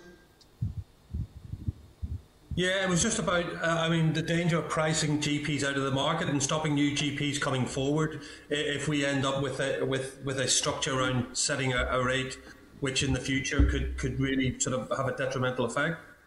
I think what this has the potential to do is to accelerate the effect that you're talking about. But to be honest, we're already seeing signs that cost of indemnity is doing exactly what you're describing. So it is becoming an increasing burden for general practitioners who themselves are struggling for resource. And if they want to bring in more GPs into their practices to help with the under-resourcing, then again the indemnity costs go up even further because of that. So yes, I think this is something that could compound a problem, but it's a problem that is developing almost exponentially anyway. We're seeing a doubling of claims costs about every 7 to 8 years, and as I say, those are 90% behind the cost of indemnity that the GPs are buying. So irrespective of where this ultimately goes to, I would say if the minus 1.75% rate stays any longer than a short interim, then that in itself could cause a step change in indemnity costs, because without the certainty that we're going to move back to something lower, that could be a very significant burden for the mutuals to have to pull some more money in from GPs. But even if everything had stayed at 2.5% positive, things were starting to reach breaking point. So I think it's a completely different subject around state indemnity for GPs, but this might really make the case once and for all for that state indemnity coming in. And if we look at the architecture around the setting of that rate, then, Matt and Thomas, can we look at England and Scotland to see the effect that has had on GPs? I mean, have we had looking at the different systems in England and the different system in Scotland, is there any way we can look at the comparison of the effect that has had on GPs in either a hemorrhaging or an increase of GPs because it's more attractive in any way? Is there anything data out there that can help us with that? Well, what I can certainly say, when we were in a similar situation in England where the rates were making GP subscriptions almost to the point of being untenable. The MDU was the first medical defence organisation to put its hand up and say there needs to be a state indemnity for GPs. This is becoming unsustainable. And as Matt says, if this endures for any longer than a very short period in Northern Ireland, we're in a precarious situation anyway. Something needs to be done. While I have the floor, as it were, I should just say that we did say in our evidence to the committee at paragraph 8 that we were in discussions with the Department of Health about any policy intervention that they might be able to make in the short term to offset the worst impacts of this on GP subscriptions. To date, we haven't had any indication that they are able or willing to make that sort of an intervention. So the MDU, along with other defence organisations, other bodies, will have to go away and look at this in the interest of the mutual fund to make sure that we are pricing accordingly for the risk that GPs have been exposed to because of a policy decision that has been made. And it comes back to our central point. This is a policy decision that isn't simply a legal technicality. The discount rate isn't an abstract legal concept. It's not an exact science. It's a complex beast, which is why we're all coming to this with a very open mind. We're here today to try and assist the committee in any way we can. But that central message is someone needs to be accountable for these decisions, and there needs to be the widest pool of consultation as well. Matt, I don't know whether you wanted to add anything to that? Just add one thing. What we were seeing before, over the last, say, 5 years, was a steadily reducing age at which GPs were choosing to retire. And within our portfolio of GPs, we were seeing more and more of them moving to work part-time and do less days each week. So there was some clear evidence that people were effectively moving out of full-time general practice or even stopping early. But that was prior to COVID, and COVID is going to have a really significant effect on the pre and post evidence that might be available. All sorts of GPs have come back into the profession to help out with the COVID response, but then we hear that the COVID itself has caused around, if you take the BMAs, around 25% of doctors to question whether they even want to carry on being a doctor. So quite what effect that will have on ongoing retirement rates and recruitment is hard to say. So I think, unfortunately, if we hadn't had COVID, I might be able to say to you now those retirement rates had changed, the recruitment rates were going up. There were signs that recruitment into general practice was starting to improve and was starting to the vacancies that we saw for a couple of years was starting to get filled. But then COVID came, and I think that's going to mess up any evidence that we might have been able to take pre and post of the nature you're describing. Yeah, listen, thank you, Matt. Thank you, Thomas. I actually have paragraph 8 open here whenever you were talking, Thomas, and about the interventions. And I think that's what Linda was alluding to make sure that we get that from the Health Minister. But listen, thank you very much. Thank you, Chair. Yeah, thank you. Sinead, are you wanting back in there just? No. Chair, yes, thank you. Just a very quick point in terms of just while the medical dimension you're on, in terms of the organisations, are there any safeguards inbuilt from your perspective that will look at, like I come from a rural constituency in South Down, it's predominantly rural, and in terms of what role you have to support GP practices to make sure that there is fair access to GPs and that they are able to stay open whilst this is all unravelling? Thank you. I suppose one of the questions that is not established for any of the defence organisations is whether the short-term change to minus 1.75% is going to have any immediate effect on indemnity costs, or whether the organisations feel able to look towards the future and the certainty that we might see in the future and try to restrict any immediate swings now in indemnity costs on the basis that we're hoping the rate will become even out to some extent in the medium term. So that isn't clear. It's difficult. We haven't seen. I mean, certainly there have been broad discussions around the possibility of state indemnity in Northern Ireland, and that I guess is the one thing that might really protect the profession from potentially soaring indemnity costs in the future. But those certainly, it's a matter of public record that they haven't progressed in the way that they have in England and Wales, and haven't resulted in a scheme as of yet. I think this whole subject may actually turn focus back onto that question around a state indemnity. Because I'm concerned that in the medium to long term, this is reaching a point at which it's unsustainable. However the discount rate ultimately pans out, unless it goes to a very positive rate, which I don't see happening for many, many years, then I think the indemnity costs are going to keep pushing up through other factors as well. The discount rate isn't the only factor that pushes up claims inflation. There are a number of others, and in fact it tends to ratchet up. Whenever there's a precedent set in a court case, then that is the new norm, and that ratchets up the costs further. Whenever there is a medical development, that a new expensive drug comes out, a new robotic aid comes out to help people who've got weakness in their lower body, all of those immediately change the dynamic around the cost of cases. And so there are a number of other factors which I think will bring this to a head, whether the discount rate ultimately does or not. But I think this may focus attention on the need for state indemnity, and we support that. I mean, it may sound odd as an indemnifier to say we'd like the state to take over the indemnity arrangements for GPs, but actually we're a members' mutual organisation. We don't exist for anything other than our members. In England and Wales, our membership numbers of GPs have grown since state indemnity came in, partly because GPs can afford to choose the service now which they want to go to, and we've seen a healthy development of our company, simply because GPs still need what we're providing to them in terms of the non-claims benefits. So we absolutely support a future introduction of state indemnity, because we don't see how this ultimately ends if that doesn't happen. Matt, and if I could just very briefly, because I am conscious of the committee's time, just make a few very quick observations on the back of that.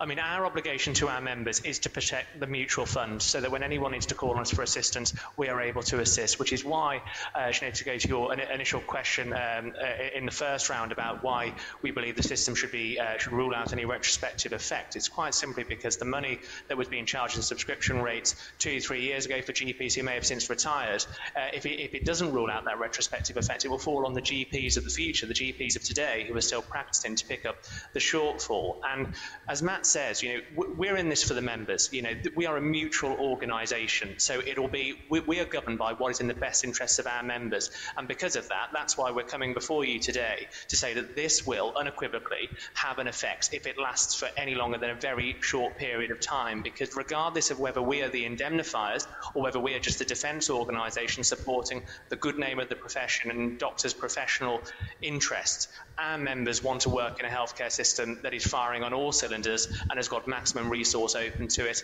and any money that goes on these compensation awards is money that is coming out of patient care, frontline patient care. We fully acknowledge fair compensation is needed, but we just feel that in that great balance, that fact can't be lost. Thank you, Chair. Okay, thank you, Sinead. And Matt and Thomas, can I thank you both for your time with the committee today? It's been helpful and much appreciated, so thank you. We're very grateful. Thank you very much. Thank you. Okay, members, let's move into the next session then, and we will have Dr. Alan Stout, Chair of the BMA, Northern Ireland General Practitioners Committee, and pages 38 to 40 of your meeting pack.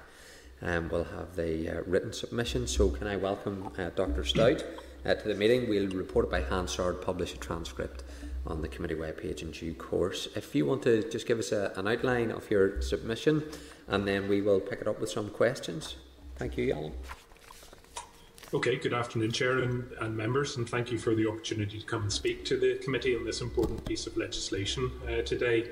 And can I apologise in advance for any overlap with what you've already been discussing, and I've just been listening to the previous discussion, but I will hopefully reflect the views from within the system that Thomas and Matt have referenced just before me.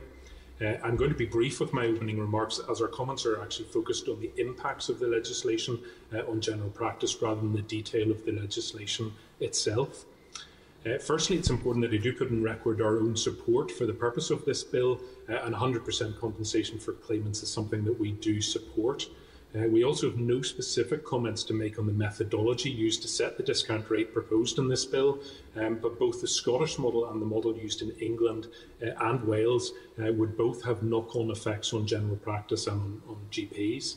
It is these impacts that we want to raise as part of the discussion on the bill, and I'll limit my comments today to these. As you'll have noticed in our response to the committee's call for evidence on the bill, general practitioners are the only doctors within the health and social care system who must provide and pay for their own indemnity insurance.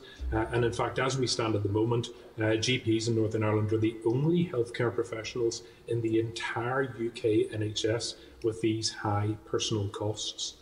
The cost of this varies depending on a number of factors, but can run to up to £12,000 per annum for a full-time equivalent GP.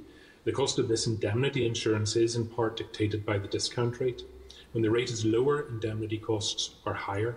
It is clear from both this bill and the discount rate have the potential to impact significantly on indemnity costs to our members.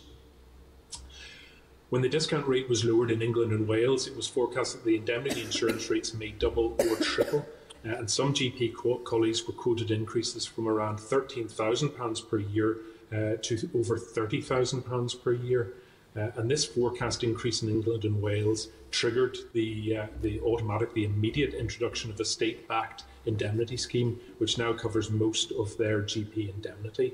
This was always proposed to be a UK-wide solution because it was a UK-wide problem, but we had no minister at the time to implement it here.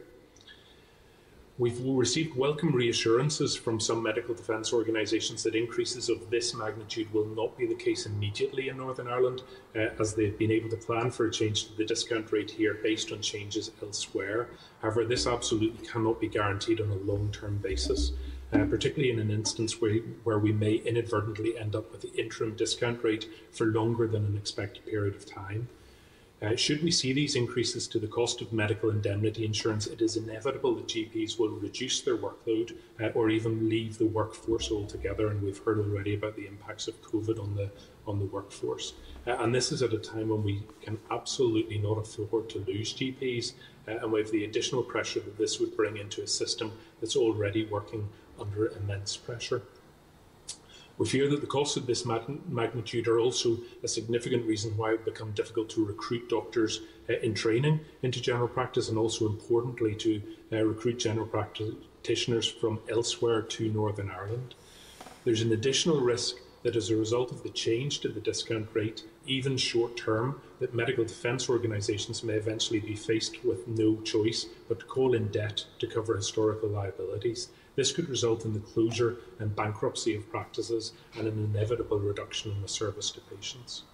I'd also like to note the impact of claims on GP time. Requests for notes and subject access requests nearly always now accompany claims. Each of these is a significant undertaking for GPs. They take a lot of time and take time away from direct patient care. Aside from the workload associated with any claims, there's also the additional pressure and stress mounted on a doctor who faces these claims. With a lower discount rate, we'd expect the number of claims to rise, and therefore this pressure and workload will also rise. We acknowledge that the Department of Justice cannot take the impact of the discount rate on indemnity insurance and general practice into their reasoning for the methodology chosen to strike the rate. However, we believe that it is essential that the Departments of Health and Justice work together to ensure the effects of the change to the discount rate are not crippling to general practice and the wider health service in Northern Ireland. Our preference is the establishment of a compensation scheme for increased indemnity costs. A scheme such as this would mitigate the impact on GPs and general practice and allow continued practice on the same basis as we currently operate. It's also very important to general practice that the legislation is passed in this Assembly mandate. We appreciate the tight timescales and the workloads of the committee, but should this legislation not pass, we may face the consequences of the lower interim rate for quite some time. Once again, Chair, I'd like to thank the committee for their time today and for allowing me to highlight the issues of great importance to our members, and I'm very happy to take any questions. Okay, well, thank you very much, and it is in tune with the previous presentations, so I'm not going to labour any points unnecessarily. So let me just bring in Linda Dillon at this stage, and then Sinead Bradley. So Linda. Thank you, Chair, and yeah, I'm not going to go over the points that I've previously made,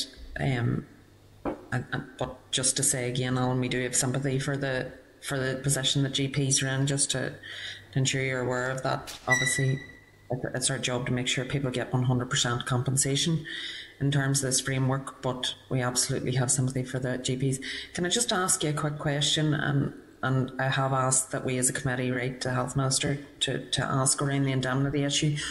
And you've already said that there wasn't a minister in place. However, we have had a minister in place now for the last couple of years, and I accept fully that we've been in the middle of a pandemic, and that has, I have no doubt, taken its toll in terms of any other plans that any health minister would have had, to be fair to him. But have there been any conversations? Has the minister given any indication that it's something that the department would be willing to do in terms of coming to an arrangement around state or the department taking on responsibility for indemnity for GPs? And how quickly could that be done if it's something that was the intention of UK-wide? I mean, does it require primary legislation? Can it be done in a simpler way than that? I'm not sure, but if you can't answer, don't worry. There are probably more questions for the department, but just if you've had discussions, maybe you have the answers to those questions. Okay, yeah, and the answer to the first question is yes, we absolutely have had discussions. This has been an absolute priority for my committee for the past 3 years, and really since the English and Welsh agreement, and in fact it was a priority UK-wide for many years prior to that, because I think, as you've already heard, the costs have been escalating very rapidly and have become unaffordable by our GPs everywhere. So we have had lengthy discussions with the department officials who are very understanding and have been very good and have created an options paper. I think a lot of the options paper and how we took it forward is dependent on this consultation and the outcome of this, and I think that has definitely had an impact because whenever we first discussed it with the Minister when he came in post, two things happened. One was this consultation started, and second, the pandemic hit, and I think that has distracted on both counts. The answer to your second question is that I don't know. My understanding is that primary legislation probably is required, which is why we weren't able to progress it without a minister in place and without an executive in place. I don't know for definite. I would definitely need to check on that. But we have two options. One is to piggyback on the English and Welsh scheme and the GP resolution scheme that they have in place, and it should be relatively easy. And I think we're relatively accustomed to copying things that happen in England and Wales, particularly when they work well. But the other option that could be instigated almost immediately, literally overnight, is a reimbursement of costs scheme, and that would be simply reimbursing costs that are currently there. So if a GP has a cost of £12,000 for sake of argument or for sake of example, that there is a reimbursement scheme. There already is a part of that fee that is reimbursed, but it is nowhere near 100%. It's nowhere near 50% of the cost. Okay. Thank you, Alan, and thank you, Chair, and I appreciate you allowing me to go down that line of questioning. I know it's outside of our remit, but as I said before, health is the remit of every single MLA in the Assembly, and we do want to try and ensure that we don't do anything that harms our access to GP services. So thank you, Alan. That's my question. Chair, thank you. Right, thank you, Linda. Sinead Bradley. Thank you, Chair, and thank you, Alan. And I appreciate that the committee are tasked with putting on blinkers, if you like, in terms of setting this framework and aiming at the 100% compensation. And I welcome that all parties are online with that. But if now isn't the time to hear from you, Alan, I'm not quite clear about when is. So I do appreciate your submission and the detail that's in it. And it has got me wondering, in terms of how the relationship works here with GP practices and the Department of Health is distinctly different, as I understand, from other parts, that you are independent businesses. So does that differential in relationship have an impact on how any possible state indemnity might look? And secondly, you just made a point there about reimbursement, but just so I'm clear, you're talking about that you're buying indemnity cover from a third party, and then the reimbursement would come from the Department of Health. Is that where you talking about? Because I do wonder if there's a real clash there, you know, in terms of, is the health service really able to pick that up? I'm not really convinced that I see that as a solution, Alan, so maybe you could elaborate a wee bit more on that so I understand it better. Thank you. Okay, yeah, so effectively the two options that are described, they both do the same thing, and the difference between the two is who ultimately picks up the bill for the compensation. So at the moment we have a system where we pay to a separate company, one of the defence organisations, and they then take, and again, I think we heard a few minutes ago just about them having that mutual fund. So they then take the risk and the responsibility to pay the compensation from that mutual fund. So they carry the financial accountability and the financial risk. To move to a state-backed scheme, we move that all to within the NHS. Now, the financial burden will still be there. So the compensation will be the same regardless. The level of the compensation will be the same regardless of which scheme you use. It's really who picks up the cost for paying for that. So the fundamental difference between the two is that with a personal indemnity scheme, we have to pay in advance. The company has to build up a pot and be in a safe and a secure position to then be able to pay out. With a state-backed scheme, you can almost move to a case-by-case basis where the system as a whole takes that financial risk on a yearly basis for what is paid out, and it will vary from year to year. Whichever way you look at it, there's going to be very significant financial impact with both. And just on your first question, you're absolutely right. We are independent contractors. General practices are independent contractors and have been since the onset of the NHS as a whole. That benefits the NHS. We're getting feedback at the moment that it might not necessarily be benefiting practices, because the problem is that we take the full responsibility for delivering workload and the demand is now exceeding what we are able to cope with. But you're right, as part of, by being independent contractors, we then are responsible for various parts of effectively running a small business, and indemnity is one of those. But by being contracted by the NHS, which we solely are, there then has to be that shared accountability and responsibility for the sustainability of that service. Okay, Alan, so is it what you're suggesting then would be just a new contractual arrangement that talks to that indemnity piece in it? No, we don't even need a new contractual. It could become part of the contract. So in other words, just a sum of money that covers costs, and that already exists for premises, for example, and for various other things that we provide through practice. So it would be a simple addendum, for want of a better expression, to the contract, but it wouldn't need any sort of new complex contractual arrangement. Appreciate that clarification. Thank you, Chair. Okay, thank you, Sinead. Well, if there's nobody else, can I thank you, Alan, very much for coming to the committee and taking your time with us today. It's much appreciated. So thank you. Okay, thank you, Chair. Okay, thank you.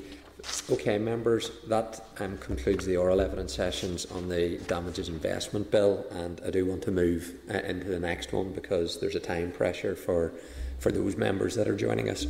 So item 7 is the Stalking Bill oral evidence session, excuse me, with the Dolce Vita project, pages 42 to 53, and hopefully I'm able to welcome some of the folks from the project at this stage, and we'll record this by Hansard and publish it in due course. So if I can just check then, I think it is Donna Marie Logue and Andrea O'Hagan that are joining us.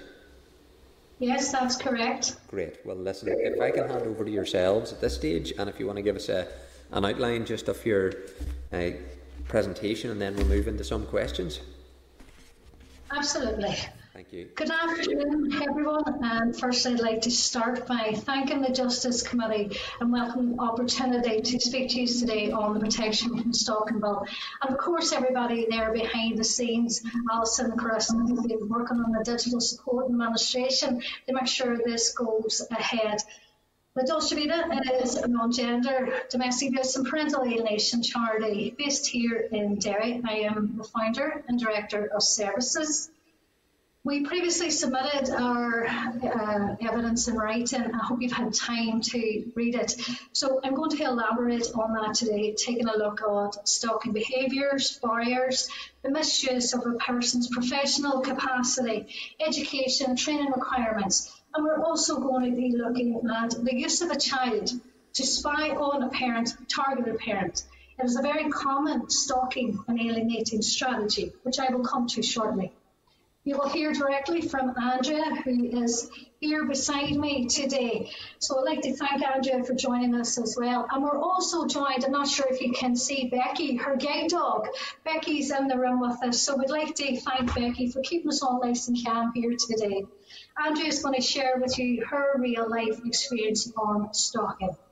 Through our own research, conferences, beneficiary feedback, it came to us that there's a real lack of understanding and miscommunication understanding among harassment and stalking. There's also clear links with domestic abuse and stalking. Many of the risk assessments completed with our team here on stalking has identified indirect and direct harm to a person and also a person's child. Some of the things that would have been said in the session was my ex-partner was able to tell me where I was, what I was doing, what I was wearing, who I was with. I was then threatened if I was with that person again, I might not see my children. We know stalking behaviours to be noted around the monitoring of movements. So at this point, I would like to share with you a brief background in regards to a person's experience and how they came to us for support. So the person came to us, was unsure what was actually going on. Was it domestic abuse, coercive control, stalking? Later transpired as a combination of every form of abuse. What was the most common tactic that was being used was he was able to determine where she was. He had sent a message letting her know when she had left her sister's house. He sent a text message in regards to what she was wearing, who she was in town with that day, but also was able to tell her children was with her or not. It later transpired that he was using his professional capacity as a security man to monitor the movements. So with this, we would like to see captured as a code or an act amounting to stalking to note employment status or professional capacity not to be used or misused to abuse, cause fear or alarm or substantial stress to a person or their children. We are aware that cyber stalking, the misuse of telecommunications is very commonly used, the creating of fake accounts. Alienating parents will use a child to spy or stalk the targeted parent and report back to the alienated parent by making use of social media accounts, mobile devices. Only recently, I had a parent disclose to me in regards to how her son's mobile device was misused to always know her and her son's whereabouts. It transpired the app that was being used was Find My iPhone. The app gave her ex-partner details of where the mum's son's locations were without their knowledge. It allowed him the opportunity to appear at locations that she didn't know how he had got there. The shopping centre, hairdressers, an appointment with her son. So the app was added to the son's device to monitor movements. Mandy Mathewson, Janet Haynes, Marcus Turnbull created a book, Understanding and Managing Parental Alienating Strategies. One of the things under the Family Violence Acts perpetrated by alienating parents includes and is documented monitoring movements on social media, following the targeted parent or spying on the targeted parent. Amy Beaker details the Baker Strategies questionnaire, and one of the most commonly found answered questions is this. I was asked to spy on or secretly obtain information from or about the other parent and report back to them. We're very aware of cases where a child takes on the role of abuser when a person leaves an abusive relationship. Children are manipulated or intimidated to threaten, spy, cause harm. Alienating parents will use emotional manipulation, verbal abuse, financial abuse to maintain control over the children. When we look at examples of family violence, it includes harmful acts of assault, abuse, intimidation, stalking, and threats. Now, we've done a lot of work on the domestic abuse bill, and we know there's a crossover among them, but we're delighted to see that stalking is actually being separated within the bill, and the very reason that we bring in the alienating strategies of children being used to spy on parents, to monitor the movements and cause harm on parents. It's all acts of stalking to cause fear. With this, I'd like to describe to you what was brought to us in regards to a parent's experience. What's wrong with you today, Billy? You're very quiet. I don't want to talk, Daddy. It sounds like there's something that's bothering you. Is everything okay? Stop asking me, Daddy. That's okay. Maybe later on tonight, when you're asleep, before you go to sleep, you could talk to Teddy. Teddy was a bear that was given to the child, that Daddy had given to the child. If he had any worries, he could tell Teddy, and then Teddy would let Daddy know. The conversation that transpired later on included the people were asking me questions. They want to know if you have a new girlfriend.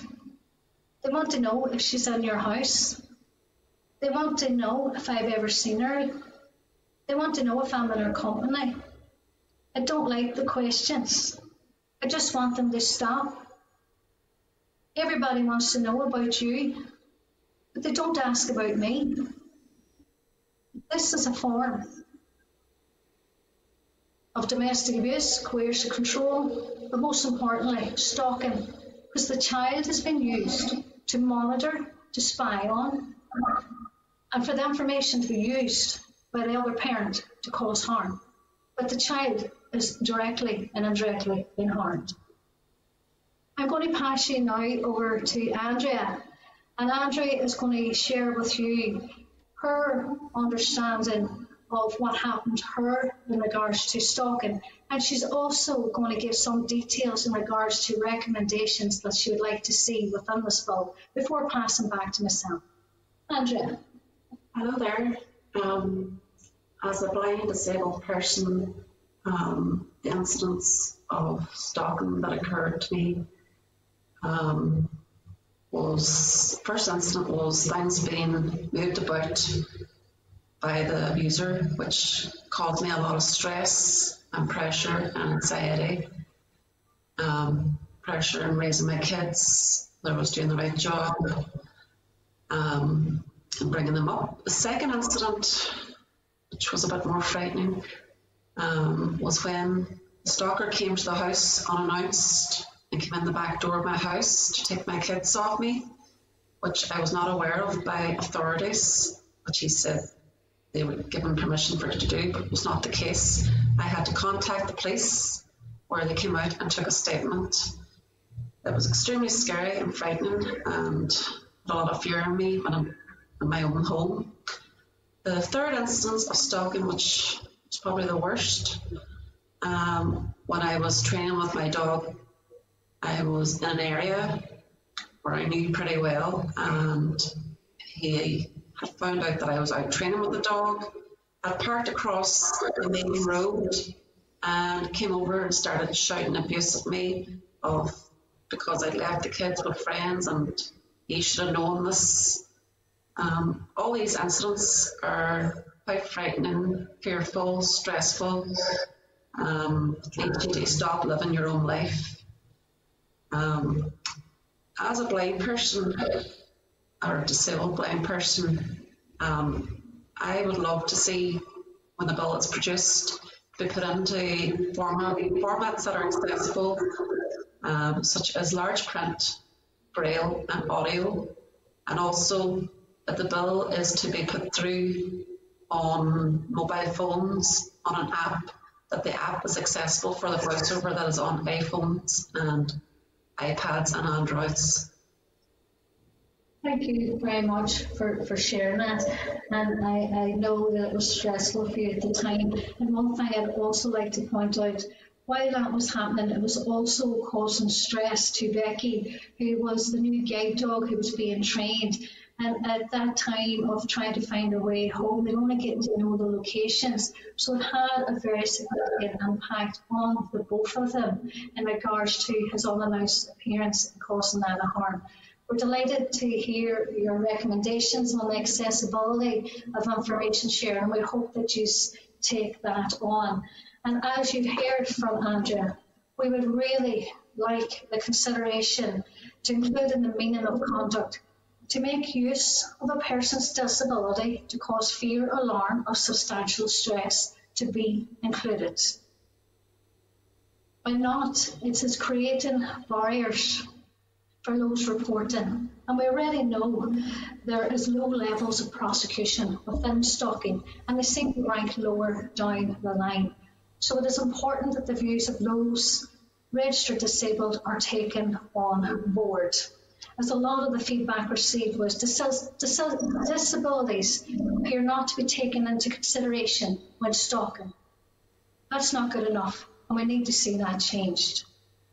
Another barrier that parents have come back to us with is parental alienation is not fully understood among professionals, and they believe, therefore, is placing children at potential and actual risk of them being weaponised to use to be stalked and obtain information about another parent. It's also reported that various professionals, example, police officers, have limited information and knowledge around it. So it is extremely important that agreed training is fit for purpose, delivered by experts to recognise narcissistic personality disorder, coercive control, the various parenting styles, a person's ability to co-parent, parenting capacity, and most importantly, ensuring they understand and that they can capture the voice of the child to ensure any plans is put in early to reduce any risks of stalking behaviours to be escalated or children to be used to cause harm.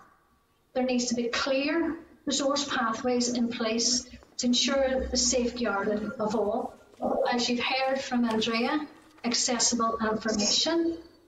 A failure to identify and deliver adequate training and accessible information, not only to those professionally and to the parents and people involved, the public, frontline workers, mental health, legal professionals, social workers, will result only in increased domestic abuse incidents, stalking, escalation of serious child protection issues to include stalking, domestic abuse, parental alienation.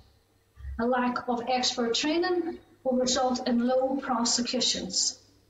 We are aware of the high risks of harm and how they are significant, increased when a person leaves an abusive relationship.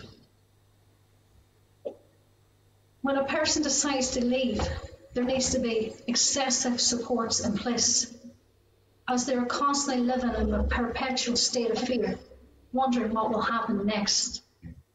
The children also are in fear. What will they be asked to do next? As I'm sure you will agree, stalking is increasing daily.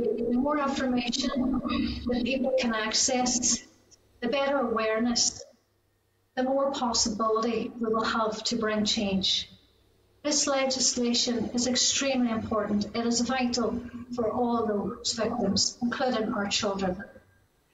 Our hopes will be online access to stalking information, a mandatory stalking measure, the implementing of a stalking tagging system, early intervention models put out through frontline workers who will understand all risks, include the risks associated with leaving domestic abuse relationships that cover parental alienation strategies, such as spying on and using the child to monitor the movements of a person. We would like to see video animations to include the voiceovers to meet the needs of those disabled. Accessible information, as Andrea has pointed out, in Braille, large print and a voiceover. I will close with you now with expressions and quotations described to me of a person's experience of stalking. I was left feeling powerless. No one helped us. I was in a hopeless situation. I wanted my life to end, the pain to stop. Please protect me. Please do something. Don't let the stalkers get away with this. They have gotten away long enough. Please protect our children. Thank you very much for listening, and I'll pass back now to yourselves for any questions. Great, thank you, and thank you for sharing that with us, and in particular that personal testimony and what Andrea said to us, and also Donna Maria, the different stories that you've been able to relate to us, because that does have an impact and it brings it home to everybody as to exactly why this legislation is so important that we get it right. If I can just ask one question, and then I'll bring in members at that stage. I suppose it's what, if there was one thing we could do to provide the best possible support to the victims of stalking, from your own experience, what would that be? The training and the education is significantly important, and also the awareness of this, the accessible information. A lot of those we worked with spoke to us and says the first point of contact would have been the internet and trying to come to terms with what is actually happening. So they wanted clear understanding of what is stalking behaviours and links to resources to support them, and also for the professionals so that they can access that information, to create assessment models so that they can roll out or to get in early. So the information and making it accessible is the priority, and ensuring that the information that is given out is true and factual, and that the services are also supported to deliver on the ground to support those that's coming. We don't want to be seeing people overwhelmed, so the services also will need support to deliver. Okay, thank you. If I can bring in Linda Dillon and then Sinead Bradley. Linda?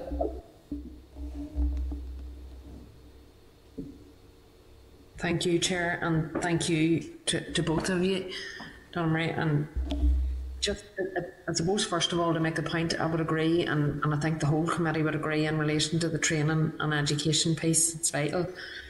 It's the same in terms of domestic abuse, and the same will be, I think we probably have the same focus on that particular issue in relation to this bill as well. So just to give you that reassurance, first of all, Maria, and then second, the question that I have is just in relation to the proposed amendment, Donna Maria, and I'm wondering, and I think we should ask the department first of all, Chair, is that specifically already captured, or do we need to see on the face of the bill, do we need that amendment? And if it's the case that it's something that we think we should do, then I think the committee should at least be looking at that, Maria. So just to give you that reassurance, we will look at that. But I do think we need to ask the department in the first instance, just in relation to the format of information and it being accessible. Is it the case at the minute that that's not taken into consideration in terms of legislation? Do you know, Donna Maria, is there accessible formats already available through departments? I thought it was, but if it's not the case, then we certainly need to look at that.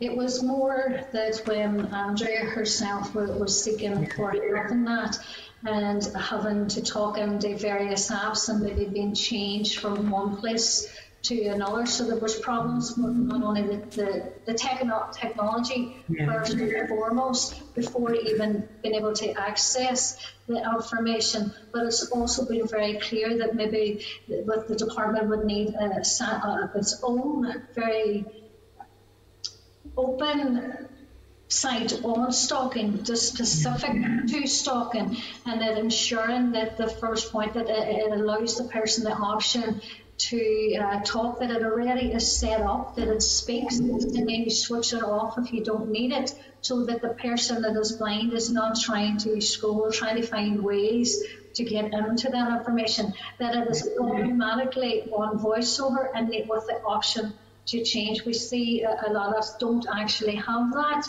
or Andrew, what's the name of the device set up in your phone that supports you?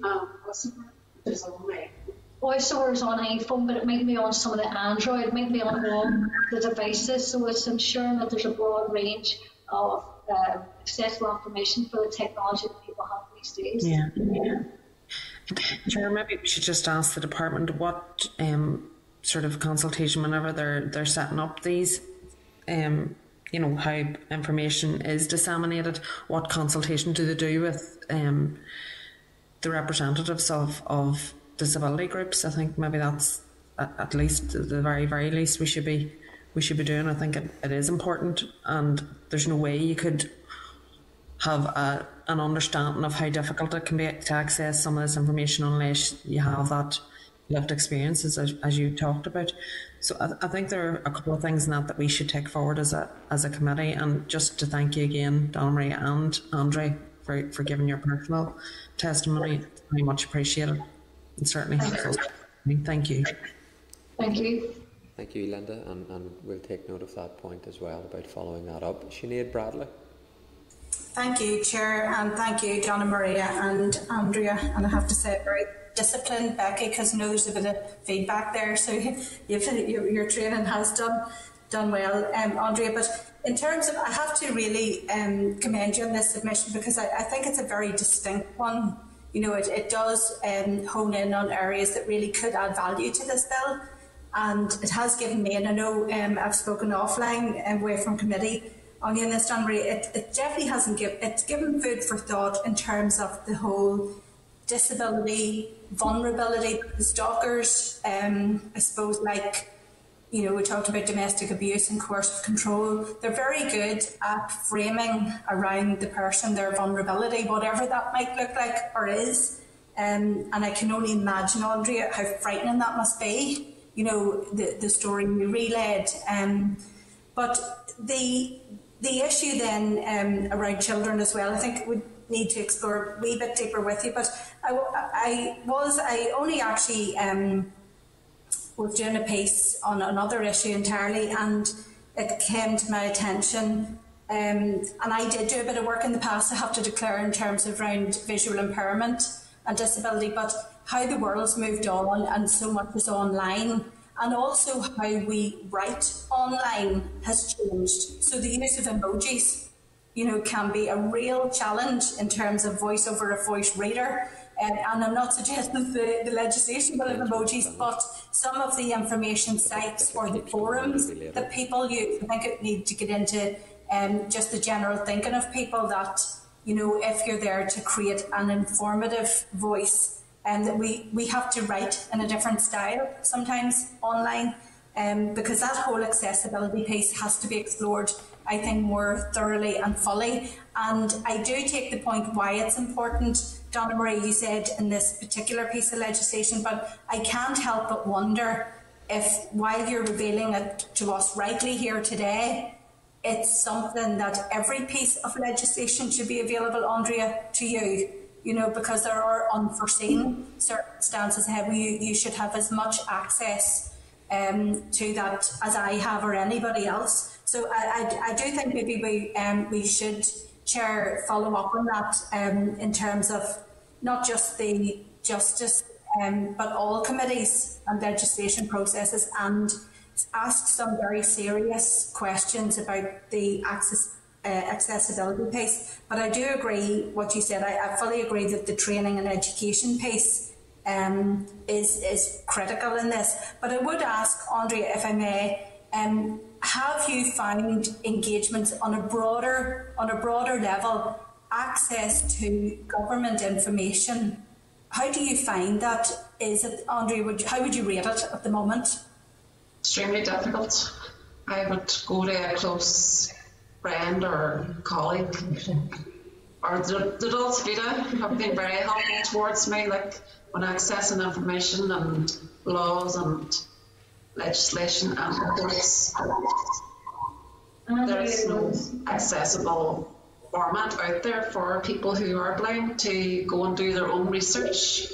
One of the things we did was an informal feedback session with Andrea and a few other people with various disabilities to support us with our online presence. It was one of the things that came up, and we received a number of messages from Andrea and other people that they couldn't read the graphics. So we made the point then always writing. If a graphics is something, we always put it above. So listening to Andrea and her experiences allowed us to adapt our services, particularly delivering of training, and always to include them, because inclusion was another issue that came up with various training and accessibility to attend in that as well. Because Andrew would have came in and sat in the very at the beginning of 2016, and we quite quickly realised that we had not included how to create a safety plan for somebody who is blind. So part of that included, Andrea, how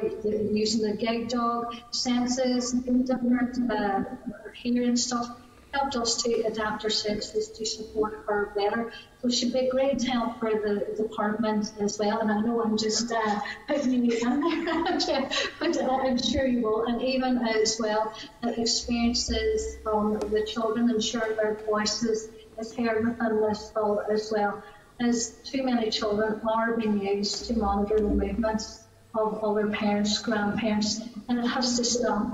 And we need to look at the training around parental alienation strategies and have that included as well. It has to be included to safeguard all. We're not just talking about man, woman, we're talking about everyone with all able to. We have to really look at the expert level of training, that everybody understands, that we bring all our heads together and create an assessment model with parental alienation advocates, domestic abuse advocates, sexual violence, disability. Let's come together. It's time that was done to incorporate a huge assessment that can be put across our region that we're all happy with, that we can get in early, ensure to protect harm from everyone. Thank you. And I appreciate that. And I Andrea, while I'm glad to hear that you do have that support network around you that can help you access, I don't think maybe that's good enough, and perhaps this bill is an opportunity for us to champion that need, because it needs to be on every bill as far as I'm concerned, and all public information, and if it's not there, we need to fix it. Basically, I think it's on all of us to do that scrutiny, and any legislation and accessibility to that legislation. That's as good as it is. If people don't know their rights or how to access, and then it may as well not exist for many people. So I think it was a very, very worthwhile submission, and I'm glad you made it, and I particularly appreciate you being there, Andrea, to just put life to that. So thank you so much. Thank you both. Thank you. Thank you, Sinead. Paul Frew. Just say, as Sinead has said, and echo her sentiments around the submission. It was very, very good, Donna, Marie, and it was good to hear from you again.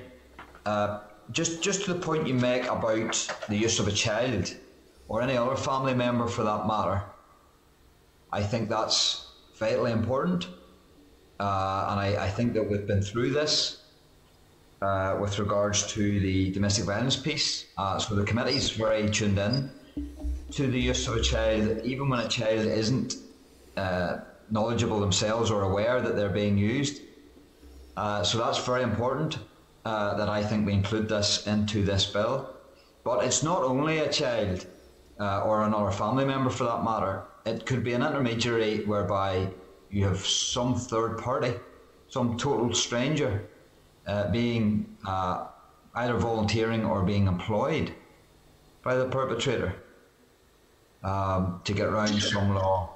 So I think I would like to explore that more. Have you any ideas around that, where you have a complete stranger, third party? Well, what came up for us, and again, it was been used to monitor movements and use in their professional capacity, where we had somebody accessing CCTV image. We had a person who used their job as a taxi man to let the person know when the children was in the home, when the children was leaving, if they were attending school. We had extended family members being used to say, advise if they had attended birthday parties. A lot of the time, the children, the information that has been sourced on the children to feed back and to be used sometimes within the family court. One of the things came up with us was that a child was used to ask about what they did at the weekend, how much money did they spend, what activities were they on, and then within the court a number of weeks later the father was asked to disclose his finances, and then it transpired, but you took the children on here, you took it on here, you should be able to increase the child maintenance. So that's just some of the ways that they're trying to manipulate and intimidate to get information, obtaining the information. And yes, there's a crossover in the domestic abuse bill. However, this is stalking behaviours, monitoring, spying on stalking, which is very different. It does need to be implemented. There's another story that's just lived experience of somebody just came into my mind where just a general conversation, had met somebody in the street, was asking how they were doing, and it came to light that, I had met such, who was your ex-partner. He was saying you're doing this, that you have a new partner, that you have moved on. The person was very shocked that somebody she worked with, a work colleague, knew all this information about her when she hadn't even told her immediate family that she had a new partner. So this also showed again that somebody was monitoring, watching and feeding back information. Okay, thank you. And the other point I would make then around the person's disability to cause fear, alarm and substantial distress on the person. I think that's very critical too, and something we probably, without your submission, we wouldn't have thought about, so thank you for that. But is there a balance here between someone trying to be helpful around someone's disability, somebody wanting to assist, and that's where the reasonableness test comes in? Yes. Is there a grey area there that we need to be aware of? Now, I get it that if someone's going in, entering a premises or a street and moving furniture or street furniture about to really cause distress to a blind person, that's really horrible, and of course we should capture this. But there's this balance of reasonableness. So if someone with a disability needs care and attention or assistance from people, then do we have to be careful of how we frame that clause? 100%, and I don't think we would have all the answers now, but it would be important to get a group of people around the table and see what they are already using, and listen to again the experiences and try to see what is the gaps and build the framework around that. As I say, I wouldn't have the full expertise, and I'm very open for interagency involvement in this because we don't have everything. And Andrew, not everyone will be blind due to other disabilities, wheelchair, the hearing. There's also the invisible disabilities. So it is, I think we might be opening a can of worms of what actually might be needed. But yes, a reasonable person's test and breaking that down to have practical guidance to get the support in place would really benefit those frontline and working with community grassroots organisations as well. Okay, thank you very much. Thank you. Okay, thank you, Paul. Well, there's no other members indicating, so that just leaves me to thank you, Donna Maria and Andrea, for joining with us, and thank you for the work that you do up in the Northwest as well, and your insight has been very helpful, and I just want to put on record my appreciation for all that you do, and thank you. Appreciate your time and commitment to the bill as well. Thank you very much. Bye. Okay, thank you. Okay, members, so we've made good progress there just this morning. We're probably about 15 minutes just behind schedule, so we're going to break for half an hour and we will recommence then at 2 p.m. So if we adjourn for 30 minutes and then our next evidence session will be again back on the Stalking Bill, and it'll be from the Law Society. So members, I'll see you at 2 o'clock. Thank you. This is the Northern Ireland Assembly Senate Chamber. Okay, members, welcome back to a meeting of the Justice Committee, and we will move into our next oral evidence session on the Protection from Stalking Bill. So hopefully we'll be joined by Brian Archer, who's representing the Northern Ireland Law Society, and a copy of the written submission is in your meeting packet, pages 55 through to 58. So can I welcome Brian to the meeting? We will record this by Hansard and publish that then on our web committee page in due course. So Brian, I'm going to hand over to you just to give us a brief outline of the Law Society's submission, and then we'll pick that up. Oh, okay. Brian's actually not with us.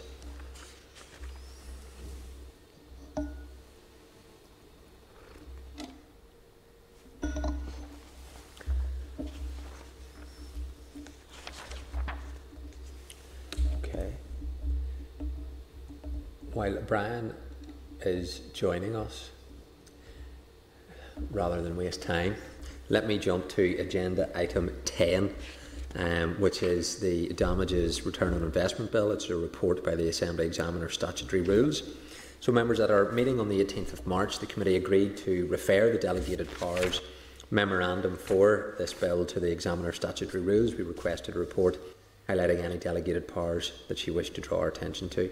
In particular, the committee requested views on whether it was appropriate for each of the powers to be left to subordinate legislation rather than including them in the bill itself, and whether the choice of assembly procedure for each is the most appropriate.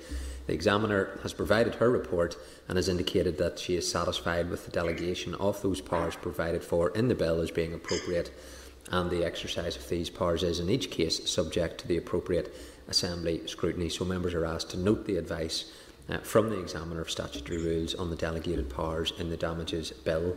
Unless any more information is needed, we will duly note it. Okay, I'll take the next item then. Item 11 is the Police Crime Sentencing and Courts Bill, the proposed LCM. The committee had been considering the provisions within the Police Crime and Sentencing and Courts Bill for which legislative consent from the Assembly would be required, and previously agreed to seek the views of the AG for Northern Ireland and the Northern Ireland Human Rights Commission and the Commissioner for Children and Young People on the provisions to be included in the LCM, including compatibility with the European Convention on Human Rights. At our meeting on the 15th of April, the committee noted that the Children's Commissioner had advised that she would not be providing a response to the committee on the issue, and agreed to forward the responses from the AG and the Human Rights Commission to DOJ for comment on the issues raised. The committee also wrote to the Independent Commission for the Location of Victims' Remains for its views on the issues raised by the Human Rights Commission regarding the potential implications of the provisions relating to the location of human remains on the work of the ICLVR and a possible overlap in jurisdiction. Responses have now been received from the ICLVR and the Department, which includes comments where appropriate from the Home Office to recommendations of the Human Rights Commission. The ICLVR has advised that it is an implementation body for legislation that was brought forward by UK and Irish governments, and suggested to be more appropriate to seek the views of the NIO and DOJ in the Republic on the potential implications of the provisions of the bill in respect of the location of human remains. So if members are content, we will ask the Department of Justice for any details of any engagement either by it or the Home Office with the Northern Ireland Office and the Department of Justice in Ireland on the powers to seize evidence relating to the location of human remains outside of criminal investigation in the Police Crime Sentencing and Courts Bill, including potential implications on the work of the ICLVR and whether there is a possibility of overlap in this jurisdiction. If members are content, we will write to that effect. And furthermore, if members then are content that at this stage we would note the information provided in relation to the points raised by the AG for Northern Ireland and the Human Rights Commission, unless there's any other points in respect of that matter, we will duly note it and write accordingly. Rachel? Thank you, Chair, and certainly happy to do those things. But just with regard to the responses that were given to the questions that were asked, there's a lot of it there that hasn't answered the questions just from reading it. You know, there was a question was asked about the statutory code of practice from the Northern Ireland Human Rights Commission in relation to data extraction from electronic devices and in consultation with individuals and relevant organisations in Northern Ireland. And the response is that they've already begun engagement. Well, clearly not with the Human Rights Commission if they have, said that. So I have a number of questions just stemming from the answers that were given, because I don't think they were actually answered properly.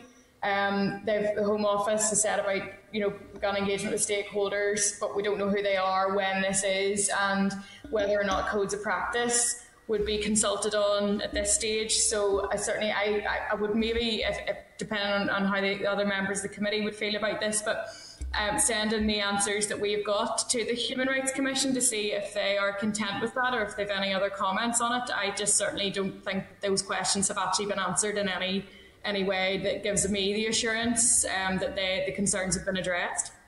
Okay. Linda Dillon.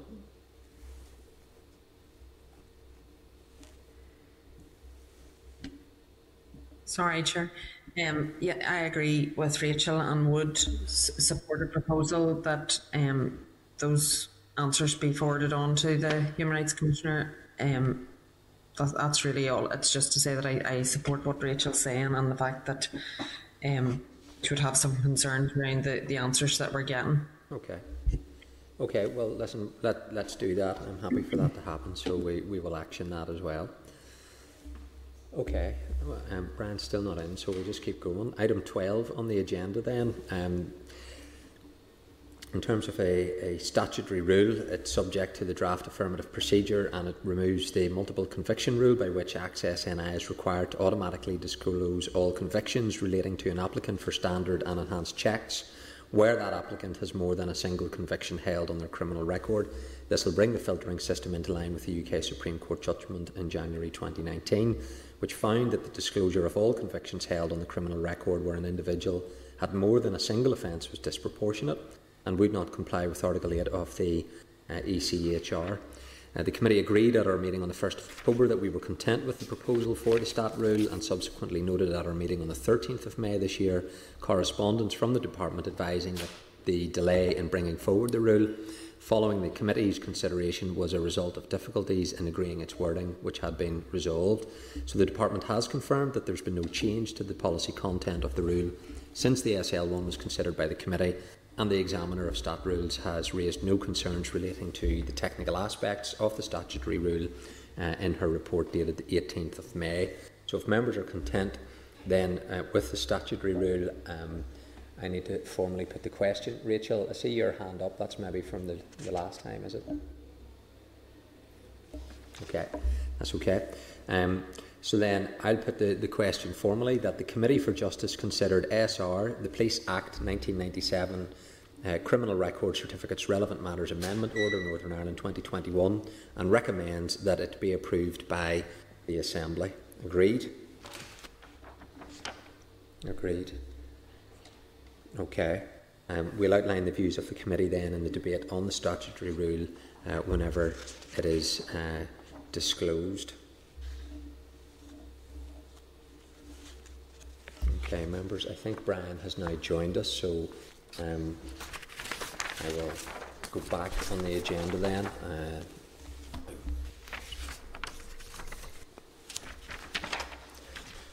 Okay, Brian, hopefully you can hear the committee okay. Brian, yep, great. Okay, Brian, if you want to just give us a brief overview of your submission on the Protection and Stalking Bill, and then we'll pick that up with some questions afterwards. Thank you. Yes, thank you, and thank you very much for the opportunity to speak on behalf of the Law Society. It's very much appreciated. I know you've had a very busy schedule today. The Society welcomes the work that's been carried out to date on the bill. We're very supportive of it. It's clearly in the past there's been a lacuna in the appropriate legislation, and the Homes and Domestic Violence legislation didn't always cover it, because stalking can obviously take place when there's no relationship between the perpetrator and the person who's the victim in the case.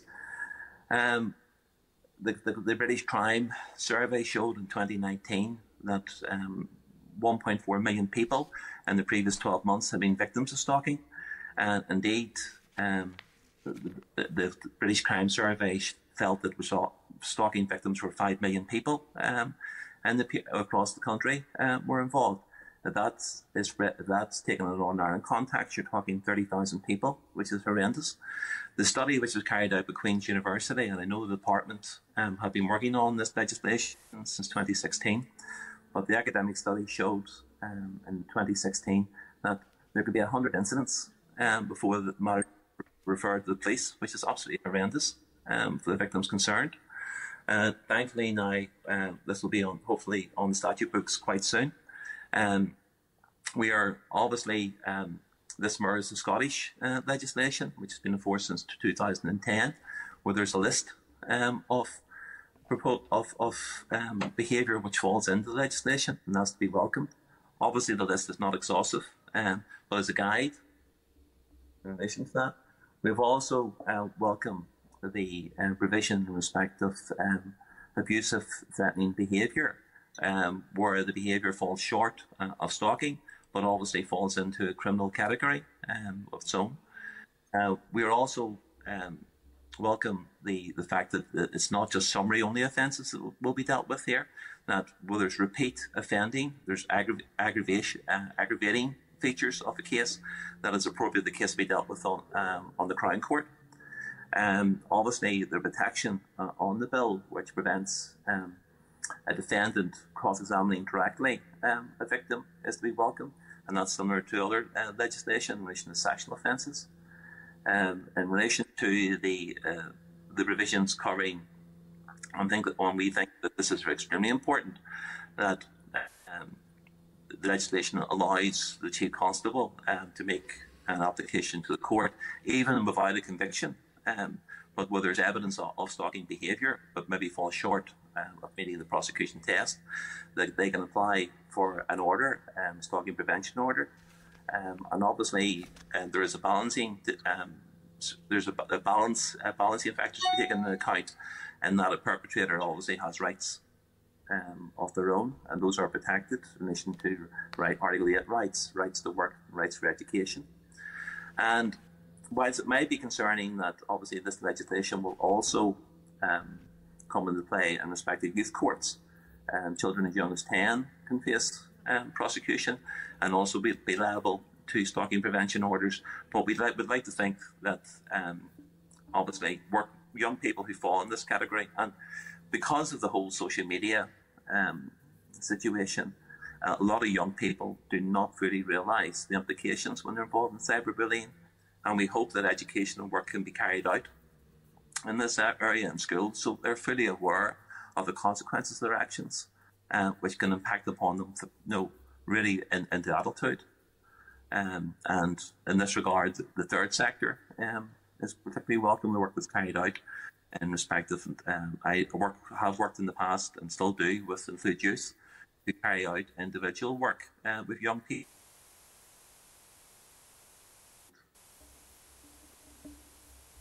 Which they avoid such behaviour. Unfortunately, ignorance is not a defence in law, and they can find themselves put on a register. And obviously, it is important that whilst there's a criminal legislative framework, it's also, as I say, extremely important that education also takes place in the schools, so to avoid young people being criminalised because of this behaviour. And obviously, that would be beneficial to avoid victims in the future. Is there anything else you wish me to cover? No, Brian, I'm happy to pick things up, and members I'm sure will as well in some of the questions. So thank you for that overview.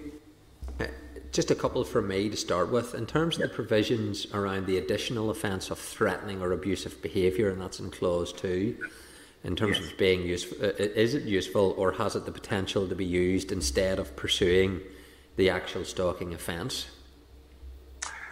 Well, the legislation allows the department to issue guidance to the PSNI, and obviously they work in conjunction with the PTA in relation to that. And obviously, every circumstances will be looked at and see whether it meets the prosecution test. And obviously, it depends on the evidence of a given case. But there obviously is a crossover between. I mean, the abusive and threatening behaviour may to a court to convict somebody of that lesser offence. especially in a situation where there's not a course of conduct, there's not 2 incidents or more. So that would be more appropriate in those circumstances. But every case will have to be looked at by the prosecution service and not by the court. Okay, thank you. If I can just bring in some members then, and I might come back on some of the questions, but Linda Dillon. Thank you, Chair, and thank you, Brian, for coming to the committee. The first point I want to pick up on is you talk in your submission around the need for training of PSNA, and you'll get no pushback from this committee in relation to training. That's for absolute certain. But one of the issues that has been previously raised by the committee, and specifically by Rachel Woods, is around training of the legal profession and the judiciary. And obviously that's not something that we can legislate for, and you know, that's outside of our control, and so it should be. The legal profession is. But having said that, how does that work, I suppose, is what I'm trying to establish. Is there any kind of uniformity in terms of training whenever new legislation comes in, or is it up to each individual or each practice, or how does that work? And then obviously the judiciary is a separate thing. All right. Obviously, I'm here today on behalf of the Law Society. I can't speak to the judiciary, but I do have experience. I'm a deputy district judge and have been for 14 years. So I am au fait of the training available. But if I deal first with the Law Society, through their continued professional development, run courses every year. It obviously has been difficult this year, but they have a Zoom platform. Indeed, the 96 this year, they provided 96 hours of training to solicitors across a whole wide range of civil and criminal family law legislation. But certainly the Law Society, I'm aware of Jennifer Ferguson, who's the manager of professional development training in the Law Society, and she will be very on top of this, and she whenever before this legislation comes into force, no doubt the Law Society will run CBD courses on this area, and will look to invite people from the PSNI and also the PS, because obviously we're covering the same area, and it's important there's cooperation within the justice sector in respect of that. As far as the judiciary are concerned, the Judicial Studies Board run regular training sessions, and they will link in with the Department of Justice in relation to that, and provide that to all judiciary through all the tiers, from magistrates through to the Court of Appeal.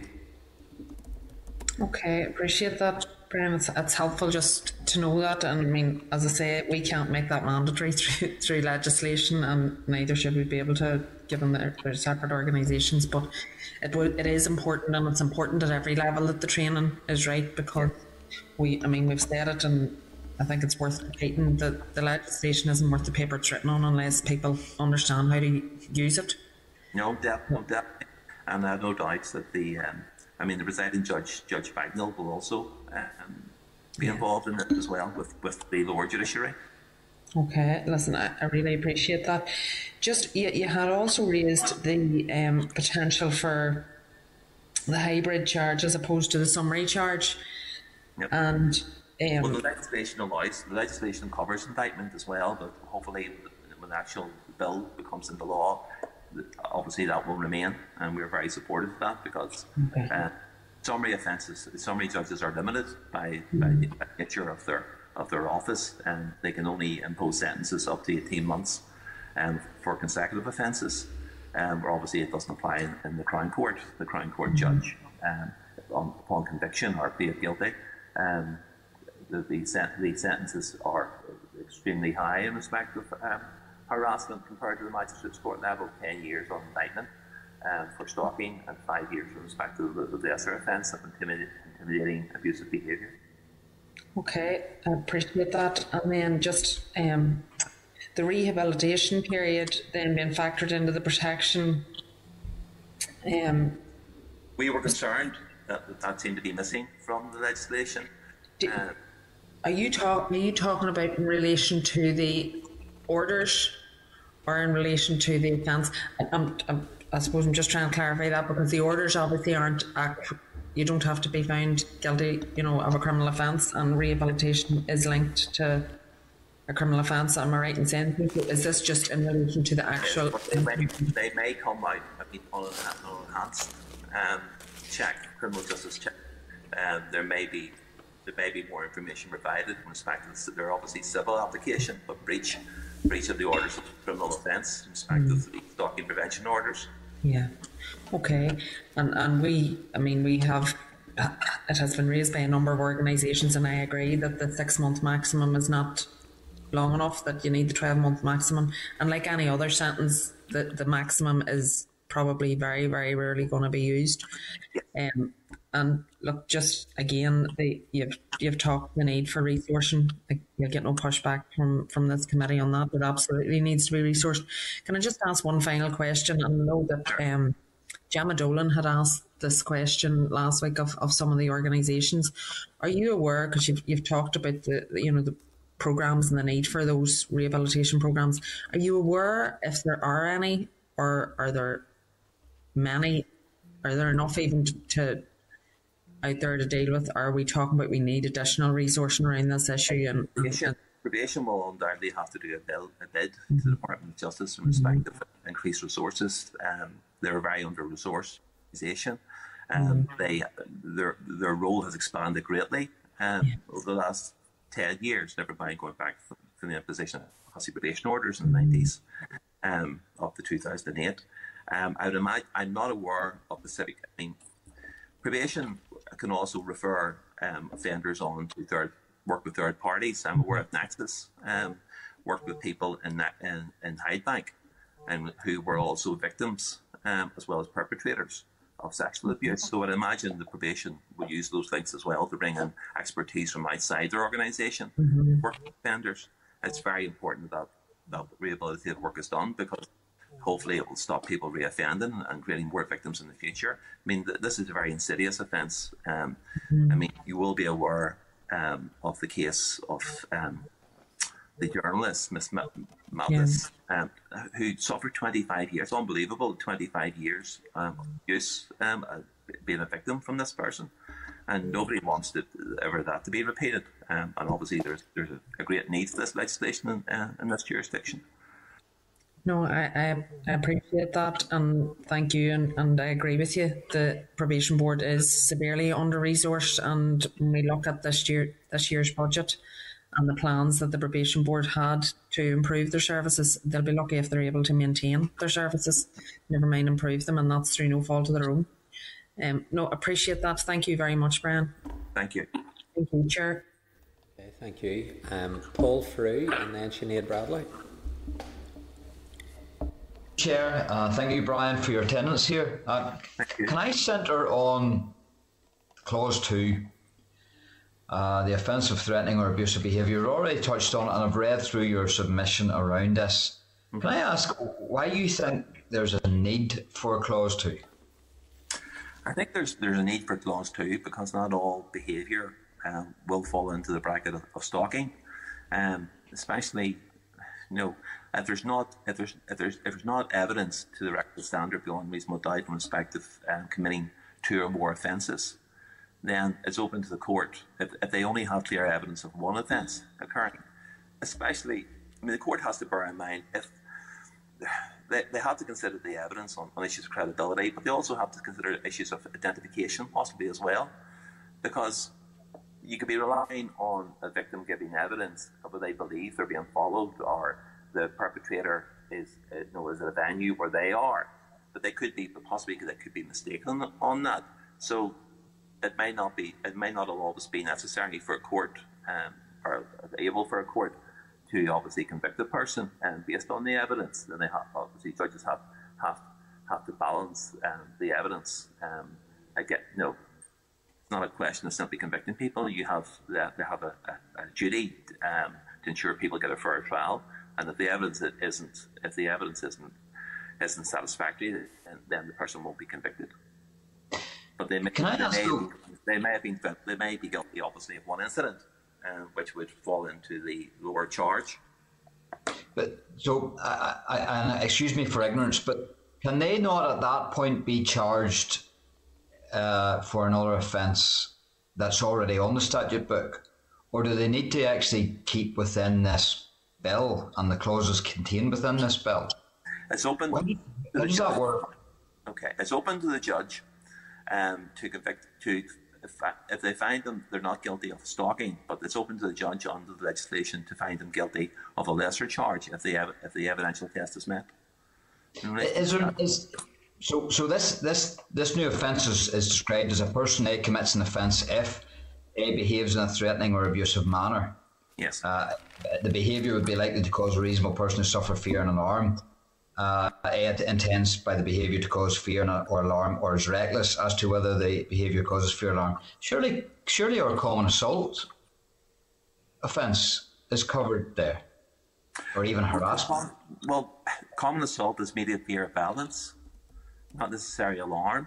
The common assault is a very specific offence under Section 42 of the Offences Against the Person Act 1861. You don't have to have. Now, obviously, you're right that you don't have to have physical contact to be guilty of the common assault. You put the other person in fear, but I would say alarm is less than fear of immediate violence. It's a lower threshold. Okay, that's very interesting. Why do you think that they've included the recklessness in clause 2C, where they say A intends to be hit by the behaviour to cause fear or alarm, or is reckless as to whether the behaviour causes fear and alarm, but they don't include recklessness in the actual stalking offence at clause 1? Stalking tends to be more premeditated behaviour, so it does that you have actually this is something you have thought about, that you have decided that you wanted to make contact with a person, or follow them, or either follow them physically or follow them through the use of IT. Whereas being reckless, it's a provision which is found throughout the criminal justice system, indeed even criminal damage or assault charges in relation to where there's an element of intention. Then there's also normally an element of recklessness, where it's not appropriate defence for somebody to say, "Well, I didn't intend this. I just didn't give any thought to this." Well, that element of recklessness would capture that circumstances, so that they wouldn't. Otherwise, you would have a situation where somebody says, "Well, if they give evidence, I never intended this. I never thought anything about this. It's never entered my mind." And it could be argued then that they have a potential defence, whereas if the elements of the offence also include recklessness, then that's not open to them. Okay, yeah, I get that. Just on down that clause then, it talks about the behaviour consisting of a single act or a course of conduct. Yes. Can you think anywhere in your mind where a course of conduct couldn't be classified as stalking?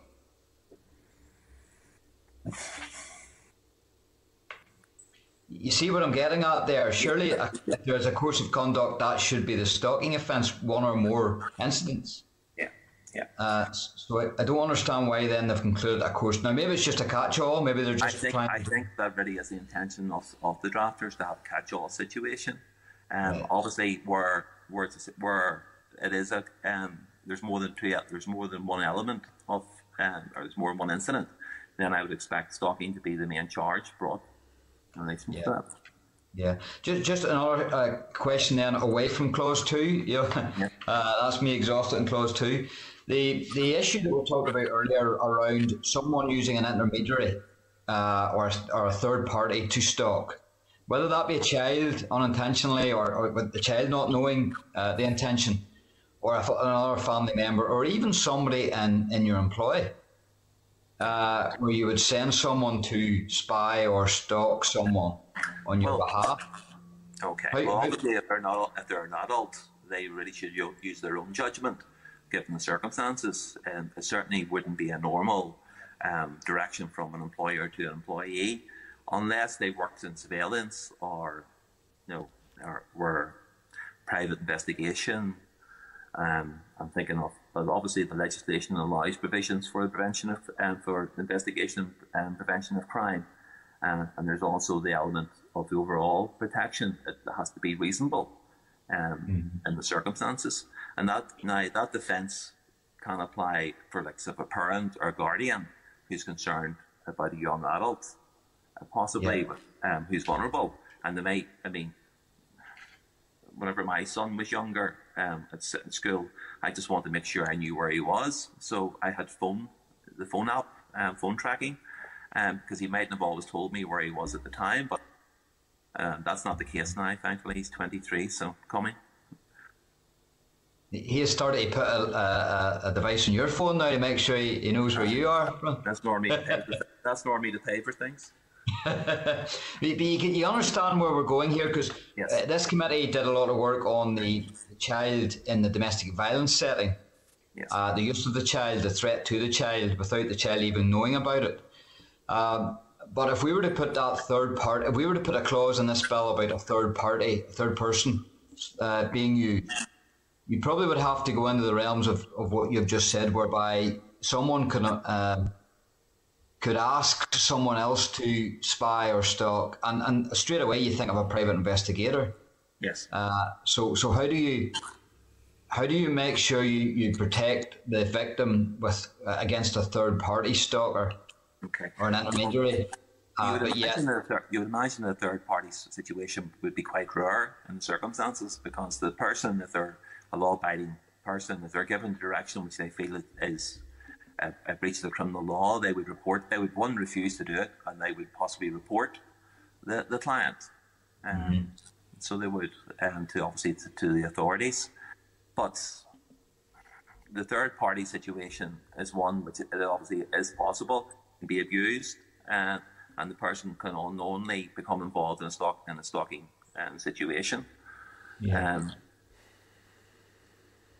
So you imagine there. Let's take, for instance, my trade. I was an electrician by trade. So if I sent my apprentice round to an ex-partner's house to keep an eye, who would be stalking there? Would that be me that would be guilty, or my apprentice? Both. It would be a joint enterprise situation. Right. Okay. Because if you were telling him to keep an eye on her, that obviously is outside his employment, his trade, and it would fall under joint enterprise. Both of you would be liable to prosecution. Just to clarify, I didn't do any of that sort of behaviour when I was in the tools, Brian. Yeah, I'm glad to hear it. That's me, Chair. Thank you very much. Okay, thank you. Sinead Bradley. Thank you, Chair, and thank you, Brian. Brian, listening to reading your submission and listening to your presentation of it, I suppose I want to ask, and I have great concerns, because I think it is important that we pin down and widen out the piece around online activity as broadly as we can. Yes. But is there a danger, Brian, that young people, and you referenced the age of 10, yes, people as young as the age of 10 may have behaviours online that would constitute stalking, and therefore could be brought forward on that? Yes, they could be brought forward on this in the youth court. Now, I do have personal issues in respect of the age of criminal responsibility. I do think it's too low in this jurisdiction, but that's a different argument. In relation to young people, they are criminally responsible from the age of 10 upwards in this jurisdiction, so they can be liable for their behaviours. Obviously, the Youth Justice Agency would be involved, and you would like, if the act's been proven, if they're satisfied that the act's been proven, the young person's carried out, then you would like to think that they would work with that young person in relation to diversion to avoid a conviction in the court. Thanks, Brian. I fully agree with that. But I suppose what I'm really mindful of is in terms of this legislation and how it's set apart from other legislation that we have, it is really looking into the online world. And that's where most of those young people are. And, you know, you talked about behaviour being reckless, and maybe that wasn't their intention, and all of those possible defences. But I'm really wondering, should there be something on the face of the bill? And I agree with you about the age of criminality, but should there be some type of safeguard, not just for the child's behaviour, because obviously the educational piece should reach out and teach them what good online behaviour looks like. But it could be that they're, at that age when you do have an idol or be that, I don't know, a YouTuber or a singer or whatever, that their behaviour technically on the face of it might fit stalking. And understanding that grey area in between, and also recognising the fact that a child at that age, as Paul referred to, may actually be in the act of stalking, but they may be commissioned to do that by another person, and how do we separate that out? So I'm really concerned that it's not, that we could be loading this in a way that's really going to be detrimental to young people. So your thoughts there would be appreciated. I don't think a young person, if they were totally innocent of the situation and they thought that they were acting on behalf of a parent who's asked them to say, can you go around for a message for somebody, or can you call them? And I remember a child, my mum would have sent me to neighbours for particular circumstances and whatever. I don't think that they would be prosecuted under the circumstances, unless there was evidence that they were aware. Obviously, the older they are, then that becomes an increased issue. As in relation to young, I think it really is so important, the education work that we carried out in schools, and using organisations like the Youth to work one-to-one with young people, where they deem with the risk, then they tailor for the specific young people to educate them related to the risk of their behaviour. Because nobody wants a young person to be prosecuted. Obviously the victims have to be prosecuted, but whenever the sexual offence legislation was brought in the register, I've been in the law for 26 years. I have to say that are very mindful of being placed on the register, and that is the one thing that they will try to avoid at all circumstances. In addition to, and as you said, the more parents than being sent to custody. So, and obviously there are notification requirements with this legislation as well, which I think is similar deterrent for young people or anybody committing these offences. But I don't, because the young people are involved in brought in from the age of responsibility from the age of 10, I don't think this legislation they rely on adults as being prosecuted. Young people will undoubtedly fall into it. That's why I would obviously ask you as legislators, your colleagues throughout, so there's a comprehensive all-inclusive approach within the Department of Education, Health, and obviously the Department of Justice. Thank you, Brian. Thank you, Chair. Okay, thank you. Rachel Woods. Thank you, Chair. Thank you, Brian. More than happy to speak to you about minimum age of criminal responsibility at any time. Favourite topic of mine. Hopefully we can have some movement on that at some point. But no, certainly would have equal concerns on this and any offence that we are putting through new legislation on the impact on children and young people from the age of 10. But I'll leave that there for another time. A couple of questions that I wanted to ask have already been asked, but I just want to pick up on something that was in your submission on page 3. Yes. And it was about the provision for an NI resident living outside the jurisdiction engaging in this type of behaviour. Now, the PSNI had raised concern with this as well and their powers in relation to residents and non-residents, especially over the internet. Yes. With the use of IP addresses and so on. Now, you had mentioned in the submission about the limited application, however that remains to be seen. I was just wondering, is that limited in terms of application with regard to any particular type of behaviour? Are you talking about maybe online there, or is that limited in general? I think that's limited in general, but it really is going to fall. That's sort of offending from people who live outside the jurisdiction, who are victimising people who are resident in Northern Ireland. It's going to be online. It's going to be cyber abuse.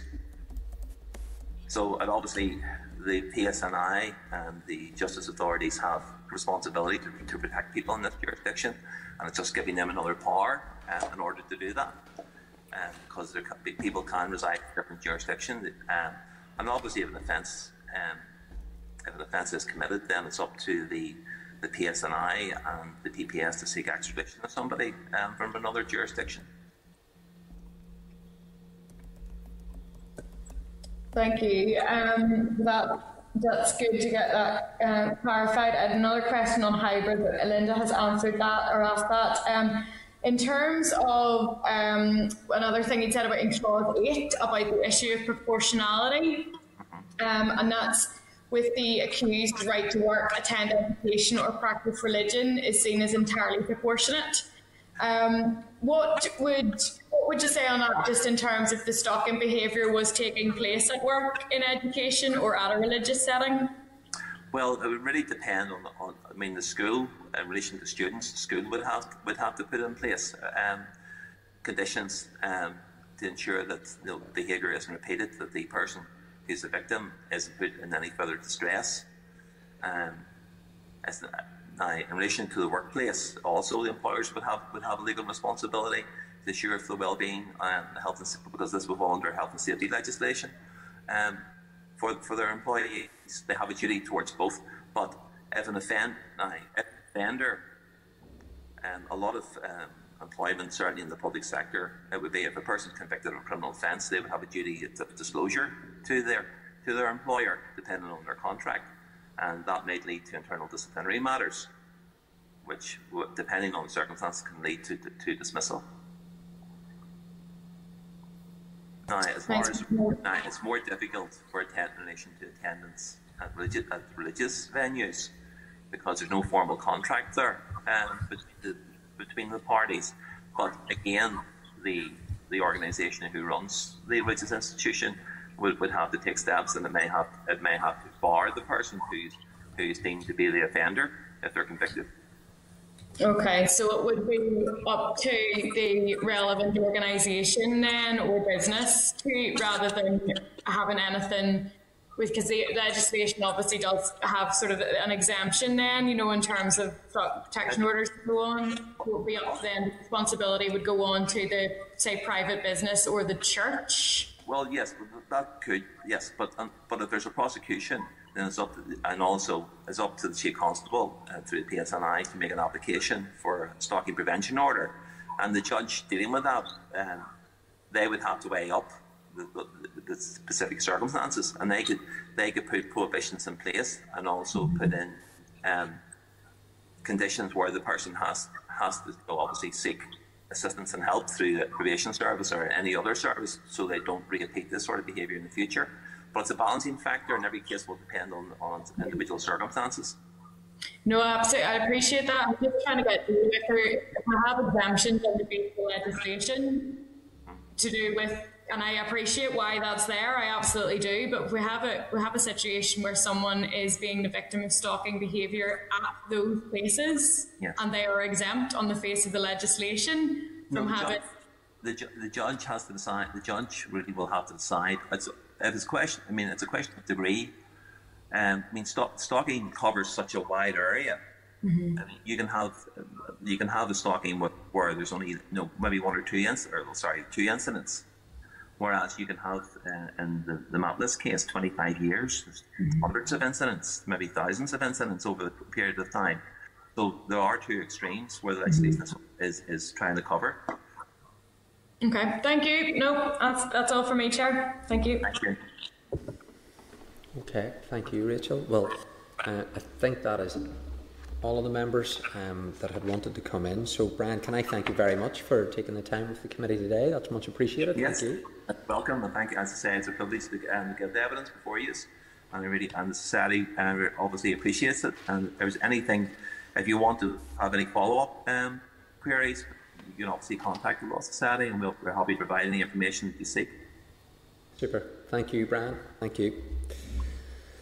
Okay, members, item 9, the protection from the Stalking Bill. It's the final oral evidence session today, and by no means least, of course, the Women's Policy Group NI, representing a range of groups in the women's sector and the LGBTQI+ sector organisations, are joining us via the Starleaf facility.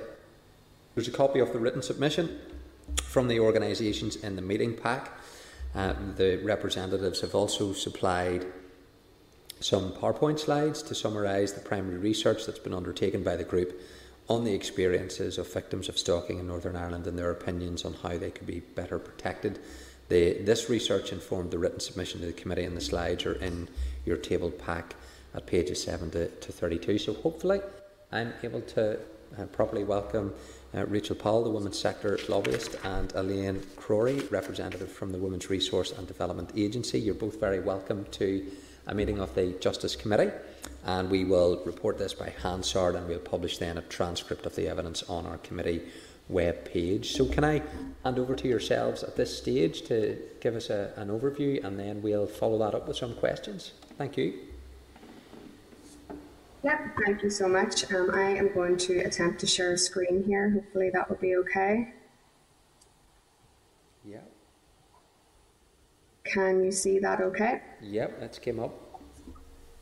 Perfect.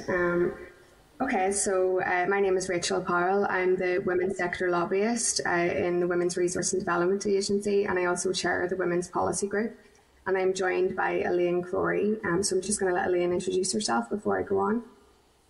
Hello, I'm Elaine Crory. I work at the Women's Resource and Development Agency too, and also on the Raise Your Voice project, which is one of the organisations involved in this submission.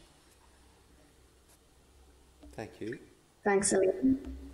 So the Women's Policy Group, for those that don't know, this is a platform for women working in policy and advocacy roles in different organisations across Northern Ireland. And we share our work and speak with a collective voice on key issues. So it's made up of women from trade unions, grassroots women's organisations, women's networks, feminist campaigning organisations, a wide variety of LGBT organisations, migrant groups, service support providers, NGOs, human rights and equality organisations, and individuals. So we do have quite a broad range of expertise on a range of different matters. So the Women's Resource and Development Agency was invited to submit evidence to the Justice Committee, and because WRDA is the secretariat for both the policy group and also the lead partner of the Raise Your Voice project, this is why we decided it would be best to do a joint submission alongside a number of other women in our sector that we work closely with. So I'm going to just move on. So we submitted this comprehensive evidence response to the consultation back on the 16th of April. It was a joint evidence submission, a collaborative piece really between a number of different organisations that were involved in the Women's Policy Group, specifically WRDA, Raise Your Voice, the Women's Aid Federation Northern Ireland, Alliance for Choice, Here NI, Cara Friend, Transgender NI, Northern Ireland Women's European Platform, Rape Crisis Northern Ireland, and the Women's Support Network. A number of those organisations also submitted their own consultation response, and all of these collectively have a substantial experience in matters related to women, LGBTQ+ people, and on the issues of violence against women and girls and gender-based violence generally. So what we're submitting today is on behalf of both WRDA and the Women's Policy Group as a collective. So given the prevalence and seriousness of stalking in our society and the lack of Northern Ireland specific data on the prevalence of stalking, we decided it would be appropriate to conduct our own primary research, as we really wanted to support the evidence submission and ensure that the voices and lived experiences of victims were central to the development of a robust protection from stalking bill. So the Women's Policy Group and Raise Your Voice and our collective members, we put out a call for evidence on the 30th of March 2021, and we created an online survey asking people to anonymously submit their experiences of stalking and also their opinions on how they could be better protected. So this evidence was shared widely across the broad voluntary and community sector, and we had to close this then on Tuesday the 13th of April. Now, we would normally like to have our surveys open for a longer period of time, but I'm sure, as everyone on this committee will appreciate, there's been an unprecedented level of public consultation and evidence submission. So we would have liked to have had it open for longer, but nonetheless, we still received 38 responses from victims and survivors in Northern Ireland, and this was some of the first research of this kind in Northern Ireland. So in terms of what we were asking people to submit evidence on, we included a range of both qualitative and quantitative questions for respondents, and we allowed them to answer anonymously, and we also allowed them to leave questions out if they chose. None of them were compulsory. And then we finished up with signposting to support services for anybody who would need them. The questions that were included should be on your screen, I believe. They ask questions like demographic information, people's status in terms of whether they were their gender or their gender identity, their disability status, their ethnicity, and so on. We also asked people, how many times have you been a victim of stalking? Was your stalker known to you? If you wish, please detail your stalking experience or experiences. Did you report any stalking incident that you experienced? And if you reported, to whom did you report it? If you reported, was the response helpful, and why? Are you aware of the Domestic Violence Disclosure Scheme or CARES law? And if so, was it useful to you or your care? And then did the stalking happen online, in real life, or both? And then how did the stalking end? Please describe anything you wanted to tell us. And what would have made you feel safer? And what do you think might stop someone from stalking or harassing somebody? And then finally, if you wish, tell us the impact that the stalking had on you. Can I just double check that the slides are moving on for everyone else and it's not just on my screen? Are they not moving on? No, they're not. Okay. Let me see. I wonder maybe if one of the clerks will be able to share it, or because it's moving on my end but not for yourselves. No.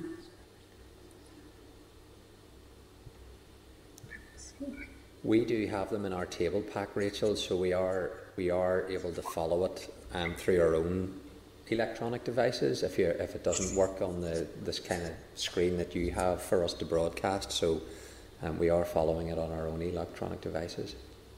Great. Well, can I just check? Can you see the screen now? Key findings. And is it on demographics? Yep, it's up. Okay, just to test, does this move to the next slide then? Let's see. No, I'm going to just stop screen share then, and we can just provide this evidence orally because you have it in your packs. Great, thank you. So basically then, to summarise the demographics of the respondents to our survey, 92% identified as female, 5.2% as male, 2.6% as non-binary, 18.4% as LGBTQ+, 21% as disabled, and 2.63% as being from an ethnic minority background. So while this was an open call for evidence, we received responses from a wide range of intersectional identities and protected characteristics. And the prevalence of stalking towards women, the LGBT community, and in particular disabled women, was concerning given the level of population size. We also received 2 responses from people who did not identify as female, with one being male and one being non-binary. And we were able to work out, based on the responses, that 97.4% of the cases disclosed to us involved a male perpetrator, and 5.26% of cases disclosed involved a female perpetrator. So following on from that, when we asked the question, how many times have you been a victim of stalking? In these responses, the majority of respondents seemed to understand it as asking how many different people had stalked them, rather than how many individual instances of stalking did you experience. So we explored it more through the qualitative responses that come later. Crucially, 55.4% of respondents said that they were victims of stalking more than once, meaning by more than one person. And that really highlights the prevalence of this issue. The fact that people can fall victim to this crime more than once in their lives might be indicative of the fact that once people experience it and recognise it for what it is, then they will recognise it should it happen again later in their lives. So that's 44.7% said once, but then everybody else said twice, up to 5 times, or up to 10 times. So that's individual perpetrators rather than incidents. So when we asked respondents whether their stalker was known to them, 71.1% said yes, they knew their stalker well, and 13.2% said yes, they knew them as an acquaintance or a friend of a friend. 0% of respondents only knew them online, and 21% of respondents didn't know their stalker at all. This is of great significance to us because there are often a lot of myths around stalking, that it only really happens to famous people, or that it's done by some random stranger. Stalkers, more often than not, target somebody they know, either an ex-partner, classmate, colleague, and so on. And we found that in total, 84.3% of our respondents were stalked by someone they knew, compared to 21.1% who did not know their stalker at all. For those who knew their stalker well, generally it was because they were in a previous relationship with them, and more often than not it was one that ended in abuse. Many of the others had an acquaintance with the perpetrator through school, university, work or socialising, and often described their stalker as pursuing them for a romantic relationship in which they were not interested in. This was the motivation in most of the cases that were reported to us, where the person did not know the stalker either. So the next question was, if you wish to, please detail your stalking experiences. And as you can imagine, there was a wide variety of different responses to this. The vast majority of respondents disclosed in this question their relationship to their stalker. So 79% said that their stalker was an ex-partner or someone they had previously dated, even if only for a short time. About 23.7% referenced being stalked by an acquaintance, a friend of a friend. 10.5% referenced being stalked at school or by someone they knew from school, even if that was several years previously. 18.4% referenced being stalked by a stranger or a random person. 2.6% by an employer and 2.6% by a colleague. So in addition to this, 52.6% of respondents referenced being stalked at their home, 31.6% at their workplace, 10.5% at their school or university, and worryingly 47.4% of the respondents told us about being physically followed by their stalker, with 23.7% of those being followed by car. Several respondents also experienced unwanted phone calls, texts or emails. That's nearly half at 47.4%. Online harassment, that's 21.1%, and unwanted gifts, which is 7.9%. 10.5% of the respondents also mentioned concerns about the unstable mental health of their stalkers and references to ex-partners threatening suicide as well. The most universal theme in all of these experiences was the serious long-term impact on the survivors of this stalking behaviour. 100% of the respondents listed long-term impacts on their mental health because of their experiences, from those cases where the harassment was ongoing and ones where it had ended decades before. 3 respondents specifically mentioned that they are living now with PTSD as a result of this experience, and some of them feared for their physical safety, and others had suffered damage to their career or their academic career. Other key themes included the coexistence of in-person and digital stalking, the prevalence of individuals experiencing stalking by more than one perpetrator, the rise of image-based sexual abuse, sometimes called IPSA or revenge porn, the connection between perpetrators' perceived sense of entitlement and their behaviour, and how the gaps in the law before this enabled that, and then confusion over how best to deal with the issue, and a really wide variety of responses from various institutions that they might have reported to, including the police, the justice system, if it got that far, educational establishments and workplaces in terms of putting protections in place.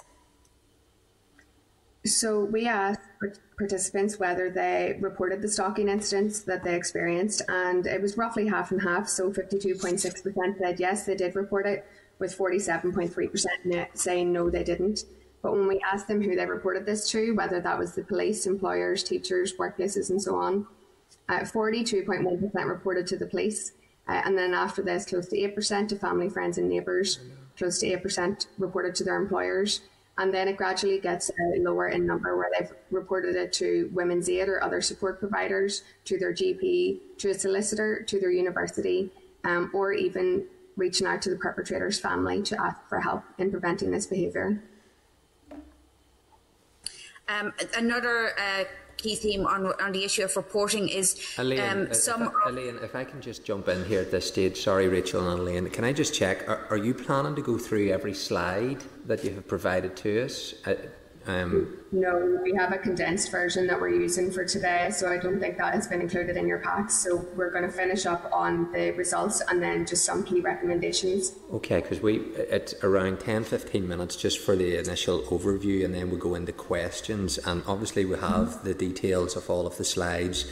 That forms the evidence that we will have got, and I'm just keen that we can try and get into having a wider discussion around that. So if you were able to bring your presentation to a close shortly, just to allow us to get on with the business, I'd appreciate it. Thank you. Okay, so just very briefly, there were reports about it. People report to the police or other agencies quite late into the behaviour for various reasons, and then employers tend to put practical supports in place at higher rates than universities. And on the issue of the Domestic Violence Disclosure Scheme, or Clare's Law, this is really alarming outcome. About 52% of respondents said yes, that they were aware of it, and nearly as many, 48% nearly, said no, and a lot of them found it very unhelpful. 0% said it was helpful. 100% said it wasn't useful, sometimes because they weren't aware of it or because their stalking preceded that coming into place, but the others because they found that the provisions of that scheme weren't in any way helpful for stopping or preventing that abuse. So some of the key findings and key recommendations then that we have made is in relation to, first of all, understanding the connection between paramilitary involvement and how this enhances gender-based violence in Northern Ireland, as this was a recurrent theme coming through our research. A lot as well around the growing ways in which perpetrators are using creative technologies to stalk and continue to harass their victims, including financial abuse, logging into banking apps, deep fakes where they're photoshopping the faces of their victims onto other images, and even so far as an employer using an employee's personal details and downloading images of them and threatening to out them.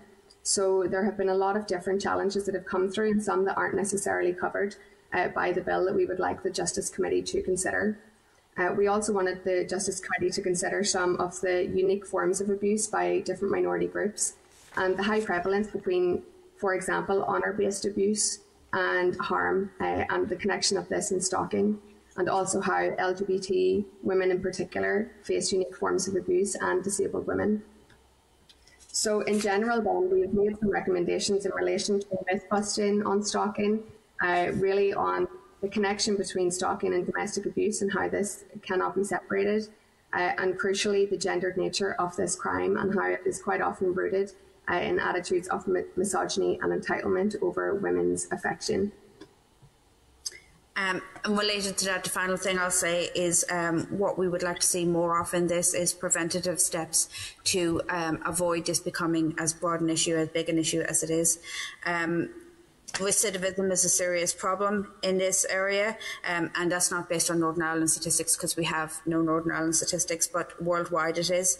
And we would like to see more preventative measures taken around education, not just obviously essential for the PSNI and other agencies that might be dealing with these crimes, but also for the general public, so that people understand what it is and why it is wrong, and what we can do to undermine that sense of entitlement that so often motivates us.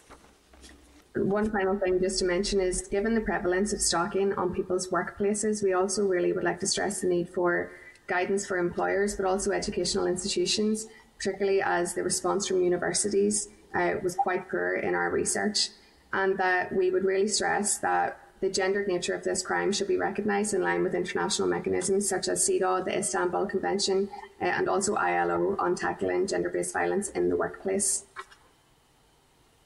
Okay. Thank you for that, and we do really appreciate the extent of the research that's been carried out, and it'll be something that we will be able to draw upon. You touched upon, I think, Rachel, you had mentioned the honour-based abuse, and it was part of your submission when I was looking through. I was keen just to explore a little bit with you in terms of that. Do you want to just pick up on the kind of nuances between the honour-based abuse and how that could relate to stalking, and is that something that you have picked up in terms of prevalence in Northern Ireland? Yes, so we had different members of the women's policy group who work with women from various ethnic minority and religious minority groups come forward to us and talk about ongoing cases where they are seeing women being victims of stalking connected to motivations behind honour-based abuse. So I think it's an issue that isn't widely understood in Northern Ireland, and I think it's something that is deeply connected to all of our measures to tackle gender-based violence.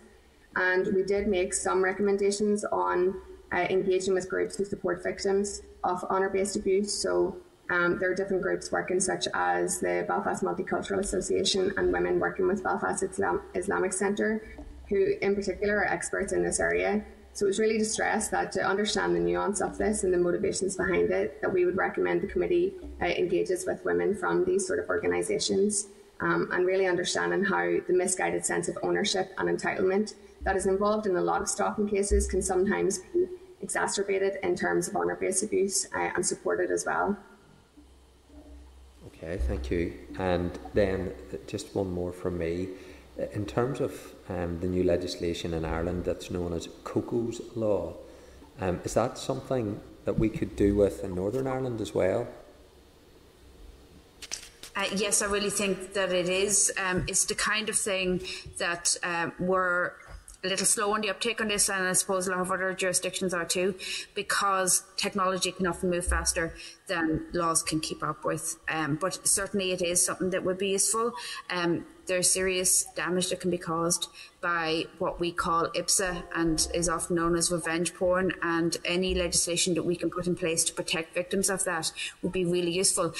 And also it's worth looking at what's going on in the Republic of Ireland and in other jurisdictions nearby, because these things can cross borders so easily. And there was an instance last winter where a large database was being collated, I suppose, of intimate images, and that was happening south of the border in that jurisdiction, but it involved images of women from all over the island. So it's one of those things where working in communication with other jurisdictions would be really useful. Okay. And just to stress on that as well, I think that it should be connected to broader RSE education, because I noticed in the last presentation there were discussions around young people being involved in these sort of crimes, and I do think as technology advances we really need to be educating our young people on the harm of deepfakes and revenge porn and all of these other issues that are growing. And we do recognise that a lot of the legislation to deal with social media in particular is UK wide. There needs to be widespread reform, and we've made these recommendations in relation to hate crime and all forms of online abuse. Yeah. Okay, thank you. Let me just bring in some members then. Linda Dillon. Thank you, Chair, and thank you to both Elaine and Rachel for your presentation. And I suppose I'm going to try and stick to just the stuff around the Stalking Bill, but there's some brilliant stuff in that presentation that we should be picking up on separately as well. Not least the stuff around the women and girls, violence against women and girls strategy, and we need to see that moving forward. But just in relation to the suggested amendment to clause 14 around the notification requirements, the recurring themes are resourcing and training. Can you just give me a wee bit more detail around that amendment? So yes, I can start on that, and then Elaine can probably come in. So we were making recommendations that we also made in a recent consultation on domestic abuse protection orders and notices. Yeah. And basically, this was just suggested that we should be expanding this and requiring the name and other names that would be known as their current address and last address if it's less than 3 months, if they're currently in a relationship, and if so, the name of the person, any children or other people living at the property, and other information in relation to addictions and poor mental health because of the escalation that can happen.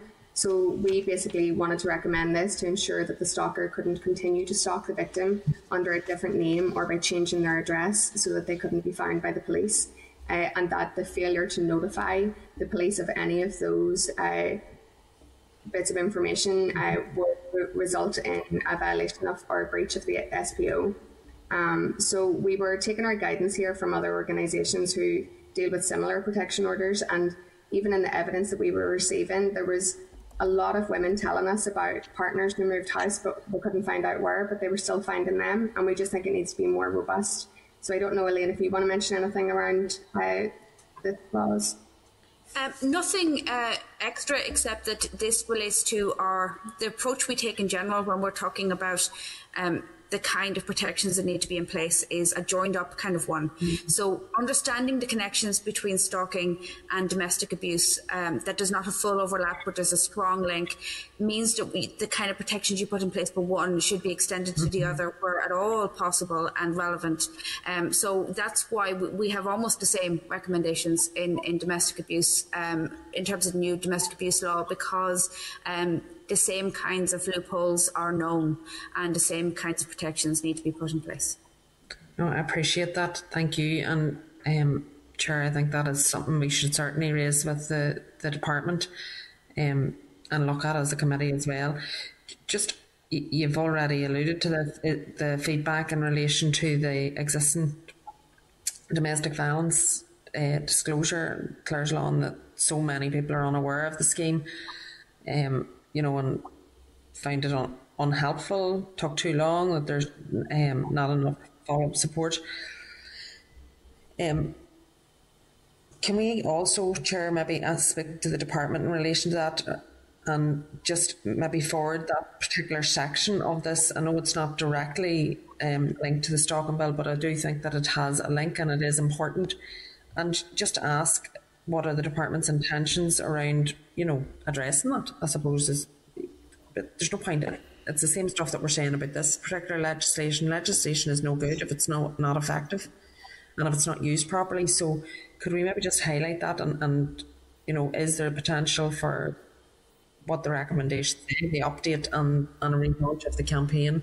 I think we need to find out what the department's plans are to address that, given that there now is evidence that it is not having the desired effect. And we have put a lot of focus in the domestic abuse bill and will on this one to make sure that legislation is effective. So if you were going to say something there, Elaine, sorry. I was just going to add, because that was one of the most alarming findings of this research for me.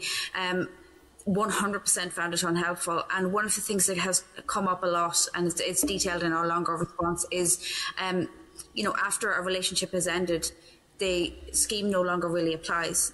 You have to be in a continuing relationship with the person in order to find out any relevant information.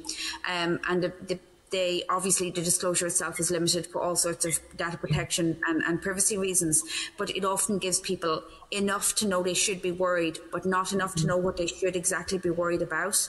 And obviously the police's hands are tied to some degree, but I think a really robust look at how that works in practice would definitely be valuable for victims of domestic abuse, stalking and any other related crime where the scheme might be relevant. Yeah, sure. I think it's important that we highlight that with the department even as a separate issue and forward that section of the presentation. No, listen, the presentation has been very fulsome, so there isn't a lot of questions to ask, to be fair. So just to say thank you, and it is appreciated and it's very helpful in terms of our ongoing work around the bill. Thank you.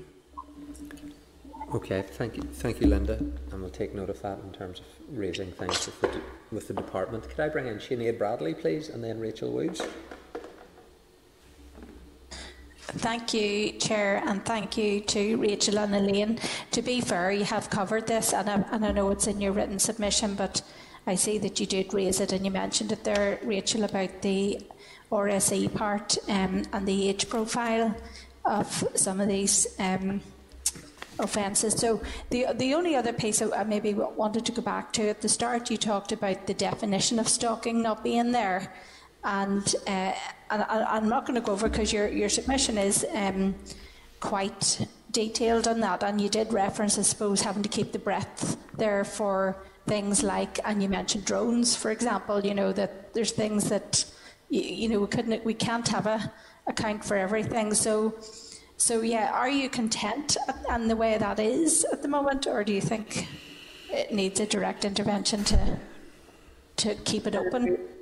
Well, our recommendation was really that in the list of behaviours associated with stalking, to ensure that there is explicit mention of this list is not exhaustive. And we think that that is particularly important because of technological advancements and new ways of perpetrators harassing victims and finding ways that you couldn't possibly think will be possible and using this against them. So I think so long as there's the flexibility and also the option to continuously review the bill, so that if we are coming across new forms of evidence on how other ways of stalking are happening, that can be accounted for in the bill in the future. Okay, I take that on board, because I did wonder, it is worth pulling out, Rachel. I just wondered if it's a stylistic thing, in terms of the drafters, or, if it's not stated, can it not be presumed? So it's certainly worth exploring further, but thank you. Thank you to both. Thanks, Sinead. Rachel Woods, please.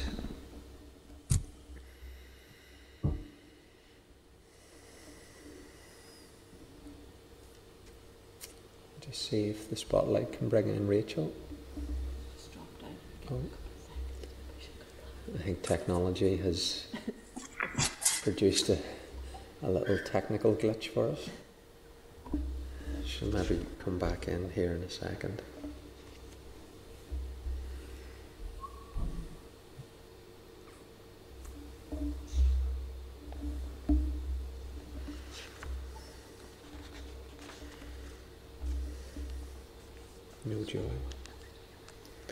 No joy.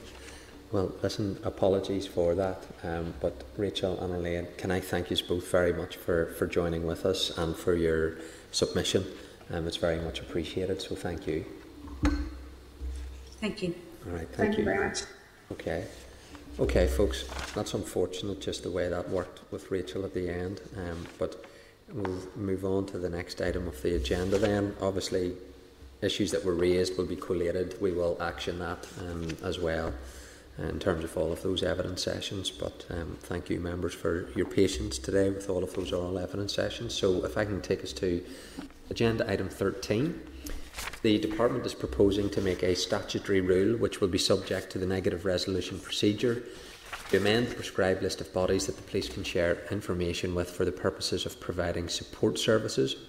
The purpose of the rule is to add the new advocacy support service for victims of domestic and sexual abuse, which is called Assist NI, and that will be provided by the Belfast and Lisburn Women's Aid in partnership with Foyle Women's Aid and Men's Advisory Project as a prescribed body with whom the PSNI can share relevant information about victims of domestic and sexual abuse crimes for advocacy support groups. Information will be shared solely for this purpose, and protocols will be put in place to ensure information is passed securely, stored and deleted appropriately in line with GDPR requirements. So if members are content with the proposed statutory rule, then it'll come forward in due course for formal consideration. Unless there's any more information needed, then we can indicate our contentment and we'll deal with it in due course. Chair, can I just make one small point on that? I'm very content to move on, but these are organisations that we as a committee have relied on heavily, and I welcome to see this because I think they're a very trusted partner. But also they've continually raised with us the issue of resourcing, and whilst I welcome them, I suppose, coming closer to the formal arrangements, I also think this should be on record followed up by them having adequate and routine access to funding, because they're living hand to mouth at some point, and I think that's unfair that we increase the expectations but don't always follow up with funding. I think it's worthy of noting. But thank you, Chair. Well, we can indicate some of that whenever we're going back to the department, and we'll include that commentary, Sinead, so thank you. Okay, item 14 is the DOJ budget. It's the draft committee response. Following the oral briefing on the 29th of April on the Department's 21-22 final budget settlement, the committee agreed a draft response would go to the Committee for Finance, summarising the key issues that we had discussed with officials, and that would be prepared for members' consideration. So I know that was circulated with members by way of a draft. And if members are content with that, then we will issue that response to the Committee for Finance. Yeah, Linda?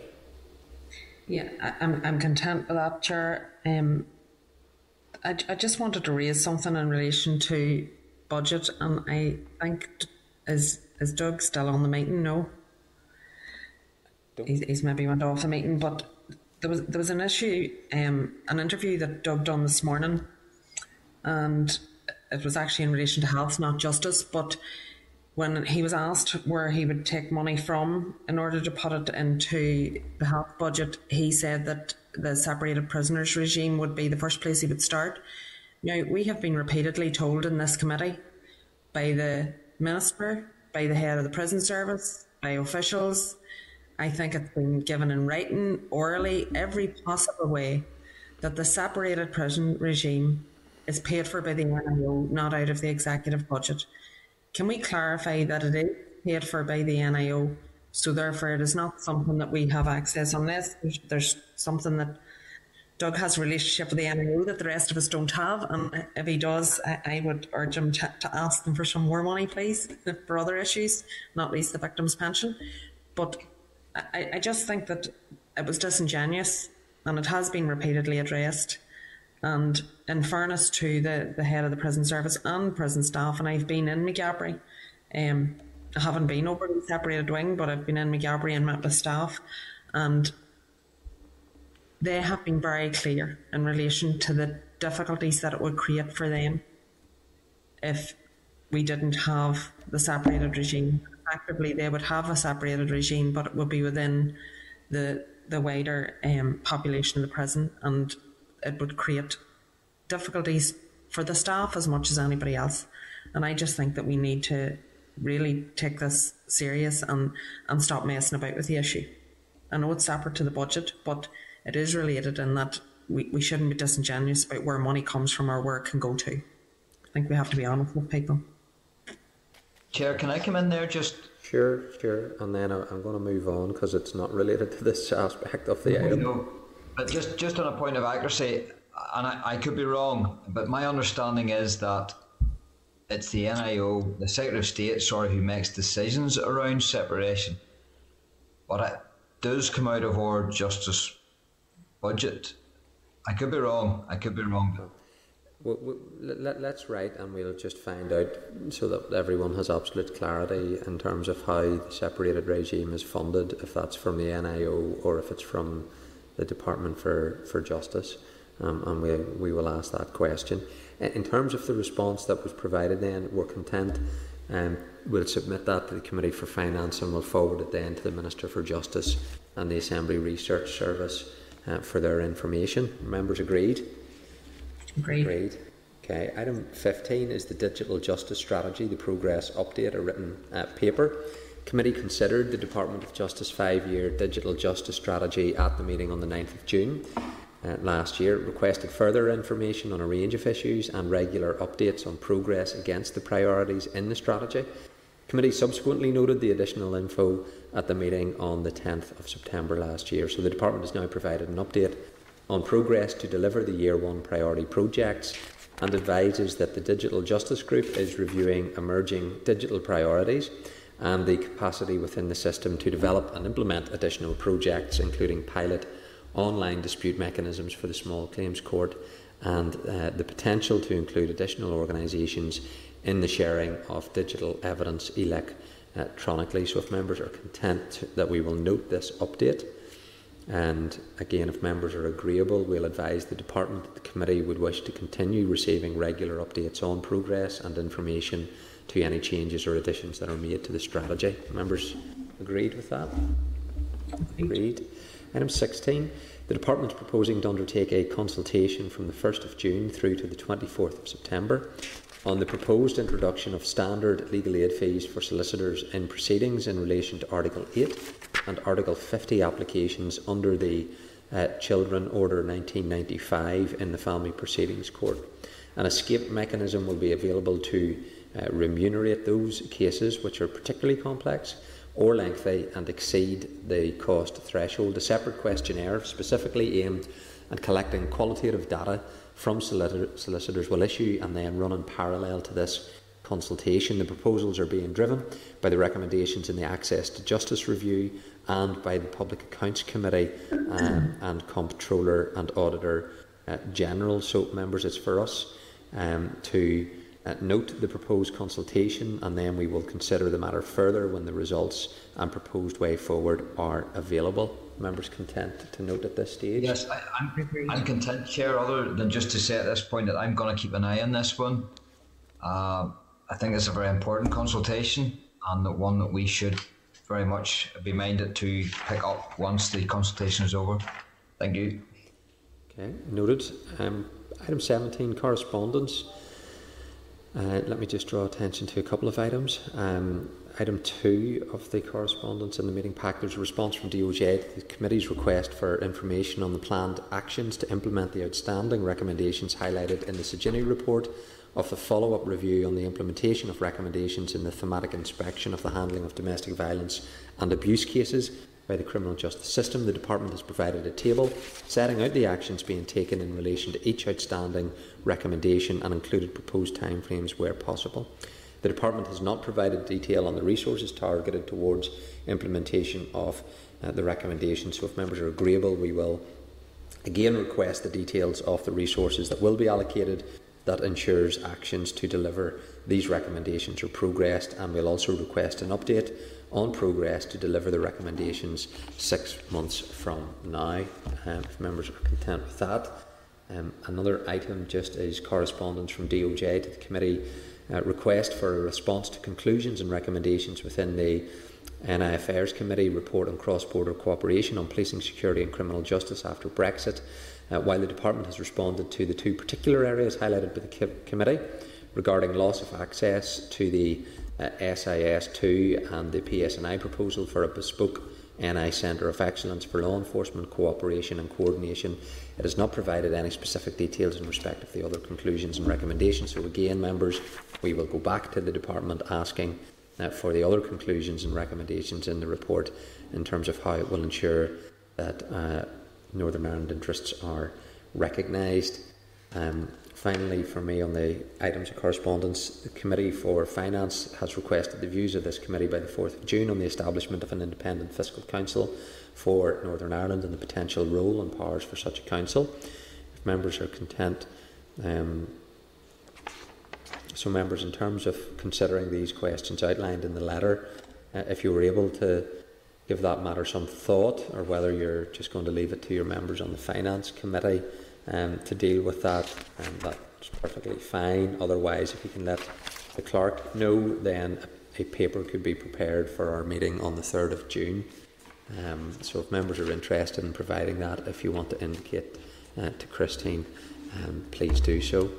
Are members content then that we action the remaining items of correspondence as set out in the cover sheet? Content? Agreed. I don't have any business as chairman. Is there any other business members wish to raise? Sure. Yes, Linda.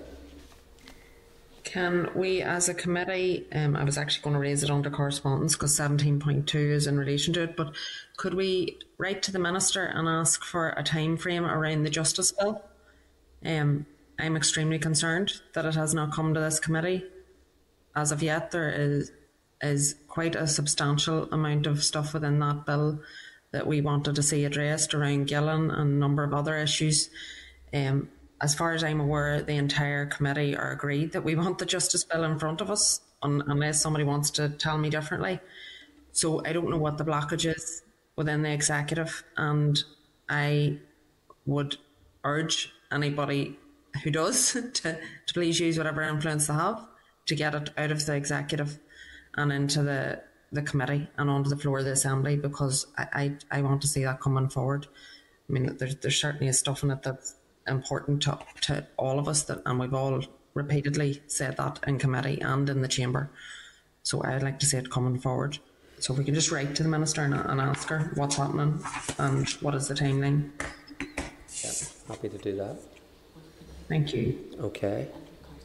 Any other business then? If not, then our next meeting is Thursday, 3rd of June, 2 p.m. So it'll be the afternoon session, and that'll be in room 30 and via the Starleaf facility. Okay, members, thanks for your attendance. Thank you. Meeting adjourned. Assembly Senate Chamber Programme Sound. This is the Northern Ireland Assembly Senate Chamber Programme Sound.